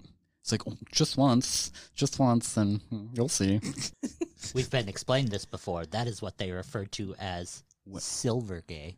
Silver gay? Yep, silver gay. This is news to me. I'm learning something while you guys are learning. So yeah. So who is Mike Patton? On the surface, he's a musician, he's a singer, actor, a record producer, multi-instrumental, a film composer. His voice is a very unique instrument, from menacing growls, ghastly serenades, sultry croons, funny wails, gremlin roars, lurid shrieks, and everything in between. He's noted as the man of 1,000 voices. He is an innovator and manipulation of the human voice. He's a workaholic. His net worth of 25 mil, not that means anything. Rob Zombie is at 40 something, so... And sorry, Havok. He's at $36. He's he lives in Southern California. He has no money. With as diverse and having his hands on a little bit of everything, I kind of compare him to a human Easter egg. He's just Yeah, he's out there. I'm like, that's Patton. So he is a characterization of cleavage. He'll produce that busty low-cut neckline for your ears, but you can't help but want to get a taste of what's underneath. Are you going to put that in your notes there? I'm debating. Let's hope not. Mike Patton like boobs. Many fans may consider him a god, but I would at least say his voice is godlike.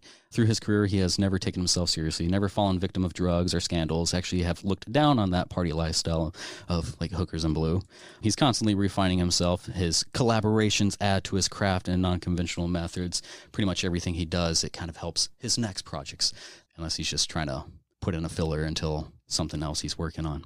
So for our conclusion here, you got to choose wise. I mean, like, yes, you still have to listen to Lonnie's choice over here, but all I'm saying is if you're stranded on a desert island to write out your days, what better to serve you than a whole repertoire of various tastes than a colossal box of Mike Mix? Or you could use that box to craft a makeshift boat and ride out into a land of sunshine. Avoid Rob's venomous rat regeneration. Invade any of Davey's locker of corrupt black sails into the sunset. He may be just a man, but Mike Patton is the best choice. Throw David and Robert into the bone pile with the stiff kittens. No need for any of that medication of melancholy to alleviate the despair factor. Live happily in retro vertigo with the pleasant voice of Mike Patton. The other guys hope you suffer. They want death of it all. They claim the devil loves you. They embrace the demonoid phenomenon. You want epic, not modern epic, not some disaster blaster.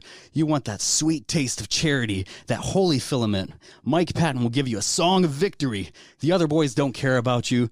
They want grease paint and monkey brains. They want to get a mohawk. They want the devil's rejects.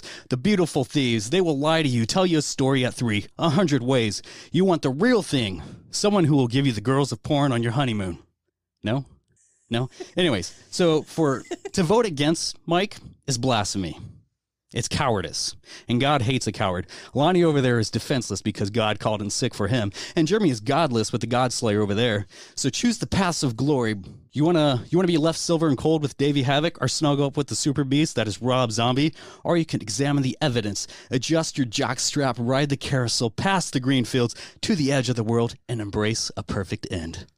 That's all I got. I didn't know we're having prison rules with this. Can I go again? Wow. I liked the additional acting with the hand movements, that whole speech.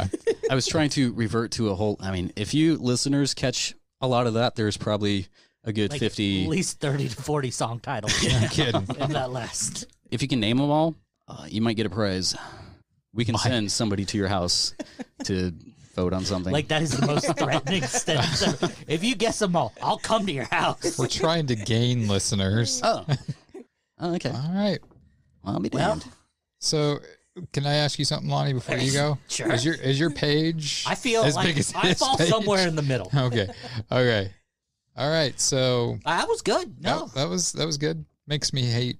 Which you did. I would. I do have a question though. So, because I'm not really familiar with him. Like, out of all the stuff he's done, what is his best? Probably his most notable. What is this? What is it? Ding, ding. What is it? Yeah. You want it all, Whoa, you sound just like him. Whoa, that's so cool. Whoa, don't get us defunded. So yeah, Faith No More. That's what I recognize him from. That's what he's widely known as. I'm better at like hearing the songs versus seeing the names. Gotcha. Lonnie, since you set this up, can I ask a question? Why out of the 3 pictures that you got, why was one of them a sexy picture? I think that's his default position. Is Mike Patton's just a sexy man? Look at him. He's a beautiful man. Look at him. You want to kiss him? Get a room with this. I'm just enjoying the view. I'm a straight man. Oh look, there's another. I'm straight as. See, and that's another point for Rob Zombie. He doesn't have to try to be sexy to be sexy. He doesn't have pictures. Lonnie said he searched high and low for a sexy picture of Rob Zombie, and the closest he got was like a senior-looking picture of Rob Zombie. Well, homeless men usually aren't. I'm looking at Davey Havok's new look, and it's like, I'm not a. How old are those pictures? This year. It's like, I'm not a big. He's got a V line. What's his name? Fuck. What's the dude's name from Maroon 5? Adam Levine. Yeah. Baby, I'm praying on you tonight. I don't understand how he got to where he is. It's like he's got what I consider a Muppet Have you voice. seen that face? Have you seen that chest? Nobody saw that. Nobody saw that before they became Maroon 5 became popular. Who cares? You see that? He's a chin and judge you just on go, the voice. He's judging people's voices when his voice is a Muppet used voice. to like. That's why torture people. auto-tune exists, baby. All right, Lonnie, you're up. Let's do am. this. We're on the final one here. Final one. My singer, I'm just going to say I fall in the middle between what we've heard so far. I'm a little bit more factual than Jeremy, and I couldn't possibly, unless I got into like Davey's birthday and social security number and all that, it couldn't possibly say as much as Justin did. So I have David Havok / Davey Marchand from Ukiah, California. Davey has been in multiple bands. He's been in AFI since 1991 till now. They're still active. They've released 18 albums, 10 full-length albums, and 8 EPs. He was in Son of Sam from 2001 to 2003 with 1 studio album. He is in a synth pop band with his friend and guitar player from AFI, Jade Puget, in a band called Black Audio. They've released 5 albums. 1 just came out yesterday, which I thought was quite ironic. You see, I had to change my notes. Yeah, I was going to say, Disney done 4, but then... Yeah, that's news to me. Literally came out yesterday. I'm gonna have to get that one. He is in a hardcore straight edge band called Extremist. They released an album in 2014. They're still active. They tour every once in a while. And he became the new lead singer of No Doubt in 2016. They call themselves Dream Car. I have seen AFI live 11 times. Which that is one thing neither of you said. You both love your singers, but you're not loyal to your singers. I am, but COVID. So every time Rob Zombie is anywhere nearby, I have to work and I can't get out of it. Man, it seems like an excuse. No. Like him, but you're just not that loyal. Davey Havok has been in 7 films. His first film was Mary Jane's Not a Virgin Anymore. It was in 1997. He was in Live Freaky, Die Freaky, which was a claymation version of Charles Manson murders in 2006. He was in Rock and Roll Theater, which he played the devil in 2011. He was in the Broadway playing of Billy Joe Armstrong's Broadway of Broken Dreams, the Saint Jimmy. He played St. Jimmy in 2011. He was in a movie called God Killer in 2009. He was in a movie called Knife Fight in 2012. He was in a movie called Darknet Delivery in 2015 and a movie called Darkophilia in 2015. He has 2 best-selling novels, Pop Kids, that came out in 2013, and Love Fast Los Angeles that came out in 2018. He has had 3 successful clothing lines, Glitter Boy, Patton, and Zoo Boutique. Well, I guess they're not super successful, or they'd still be around, but he had 3 clothing lines. I never heard of them. Well, you're not exactly the clientele. And he was in him and the lead singer Rusty of H2O have a jewelry line called Peanut. Why are you looking at me when you say that? Just saying. Peanut. And AFI has 2 platinum albums. Sing the Sorrow in 2003 and December Underground in 2006. In 2015, Davey Havok was voted the sexiest vegan on the planet. Just throwing that out there. And something that's very important to all of us. In 2010, Davey Havok was seen as the most important, influential straight edge man of the decade. Like, he did more for straight edge in the decade than anyone else on the planet. More than CM Punk? Yes. Sure? Did he make people shave their heads and take a vow? He did not. No. But he went to more straight edge conventions and donated more money to the fund and did more for the actual promotion of the Straight Edge Foundation, like the actual fundamentals. That all went towards drugs. All went to the coke parties afterwards. Is that your closing statement on him? Yeah, sure. Why not? Stacy, any questions? What do you got? I guess, same with him. Like, seems like he's done a lot, and I don't know him. So, like, what would he sing that I would know? This is what I brought. So he was never, the thing with Davey Havok, he's never been a pop culture star. He's always been a musician that people sought after. He's always had a very rabid fan base and very loyal fans. Rob Smith. Probably Miss Murder. Yeah. Rob Smith selected them for the Cure tribute. Yeah. Which they did an amazing cover. Yeah, of Just Like Heaven. He was asked in, 1996 to be the new lead singer of the band The Misfits. He was asked to front the Misfits, but he said, "No, I cannot do it." He declined. He did. He declined because he was not asked by the previous lead singer. He was not asked by Glenn Danzig. Was one of his answers why he didn't do it, and two, he felt so much faith in his band that they were going to be successful. He chose to stay loyal to AFI. So you pretty much said AFI all the way. I cannot do it. How did that go again? I cannot do it. No, I cannot do it. I can't do it. I'm sorry. Okay. So the facts have been stated. Our sides. They all have been cartoonized.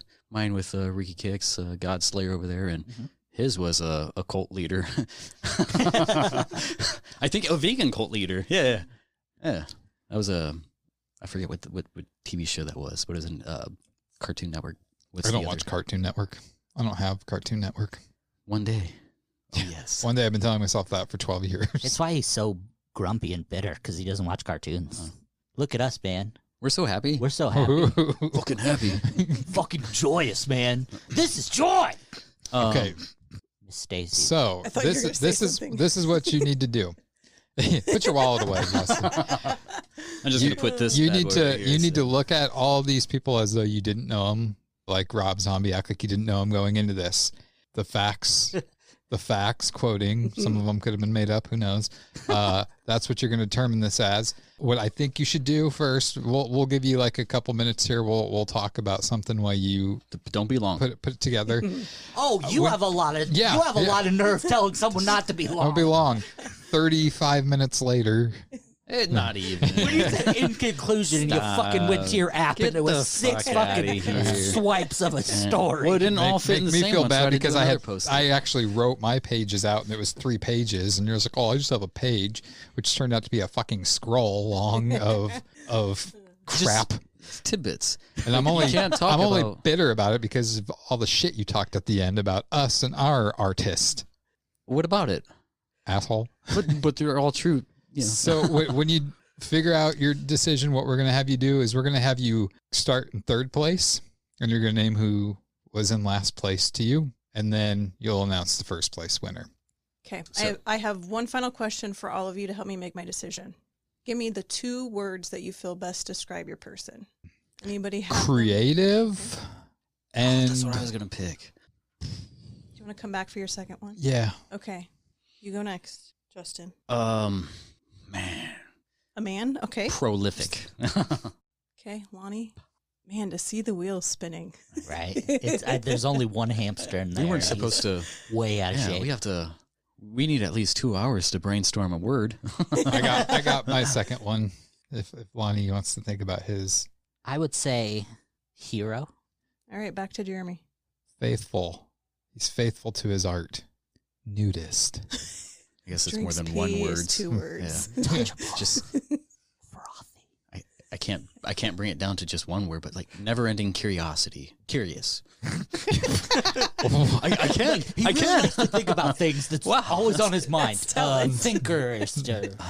All right, Lonnie. Passionate. Perfect. You sick son of a bitch. So while she's figuring things out here, since this is the last segment and we're going to take our pants off, we're going to sign we were off. Supposed to have them on? This is the strip podcast. And we're going to sign off after the winner is announced.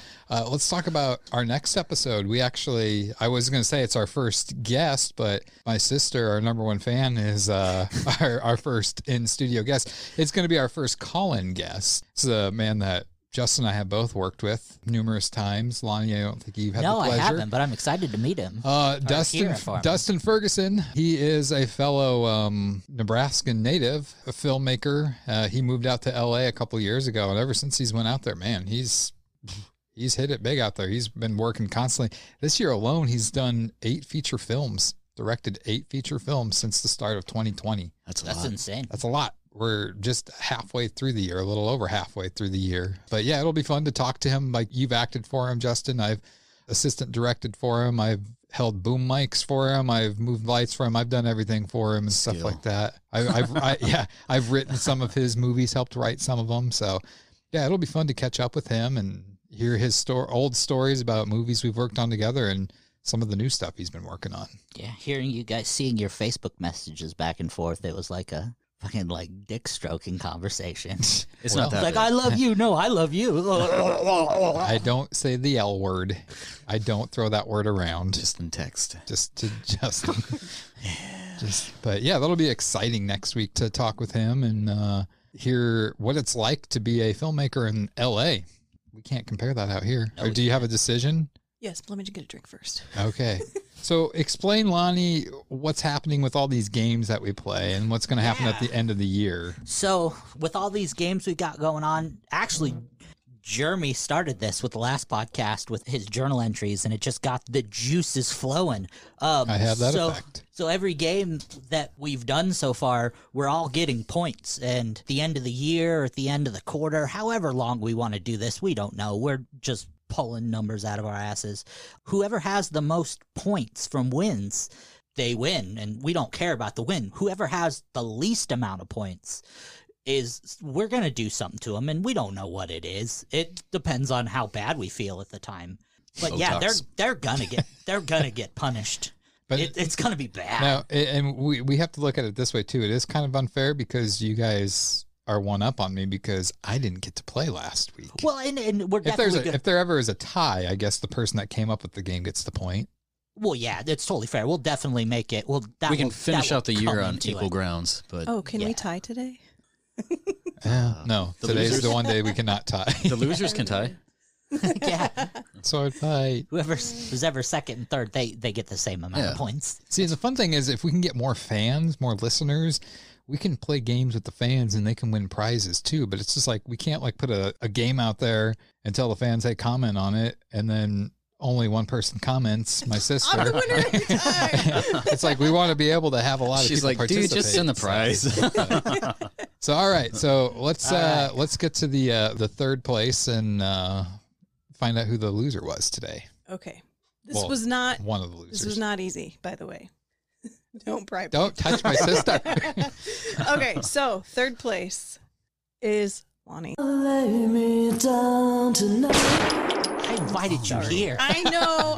This was my house. Well, if she doesn't announce it, but let me just explain why. Okay. So when you're talking about an artist and successful, yes, I haven't heard of them. That wasn't the deciding factor. But to have someone who had all these things that didn't pan out. So he did a lot of things. They didn't work, but he did them. So that's great. He likes to try things, but I guess in comparing, since it was difficult, that was why he's number 3. So he was a good choice. He was top 5. Yeah. It was. Nice. Congrats, dude. That's a bronze medal. You're the first. As a Jew, I award something. I win. All right, so now we're going to first place. First place? Pick wisely. Wait, why does it go from third to first? Because there's no excitement when you say second place, then the person that's in first place is like, the first? Yeah. So and then she can explain why. So you just said third place just to shit on me then. Yeah. I didn't know it was going to be you. What's wrong with that? You suck. Who wins? Okay. Okay, so the winner is Mike Patton. Yes. Yeah. And this was tough, but what was my deciding factor? I almost discounted him for the whole pee and all that crap because that's weird. It wasn't crap. But might as well, man. I mean, if you were Bear Grylls, you take pee out of poop to drink it, so it's basically the same thing. You've never watched those episodes? You take pee. I didn't know pee was in poop. Well, basically, sometimes it's liquid. Oh, yucky. If you squeeze I've seen it, but I didn't know it was piss. I could be wrong. Anyway, so the reason is, so Rob Zombie, he is very talented. Yeah! And trust me, like I was this close to picking him, but I feel like Mike Patton has done a little bit more of a variety of things where Rob Zombie has done just films and music. But that means he's good at what he does. He doesn't have to do different things. That is true. I think it's BS. I think that the only reason she didn't pick me is because she felt that she would get crap because I'm her brother. Unfair advantage. Fuck it. We'll do it live. So, all right. So Justin wins with... Mike Patton wins. 2 points here. 2 points. 2 points, 1 point. It's one. You have 1 point. Lonnie has 1 point. Yeah, I'm just going to take 2 on this and one. I have 0 because I was the host last week. I feel like Jeremy's like at a 0.5. It was really close. At second place? Yeah, we'll allow that. Yeah, that doesn't get a point. So just remember that when I'm the one that's getting punished at the end. Anyways, thanks everybody for listening. This was the Boundless Podrab. Next week, tune in for Dustin Ferguson and his amazing scary movies. I'm Lonnie. With me as always is Jeremy and Justin and our #1 fan, Stacy. We will see you next time on the Boundless Podrab.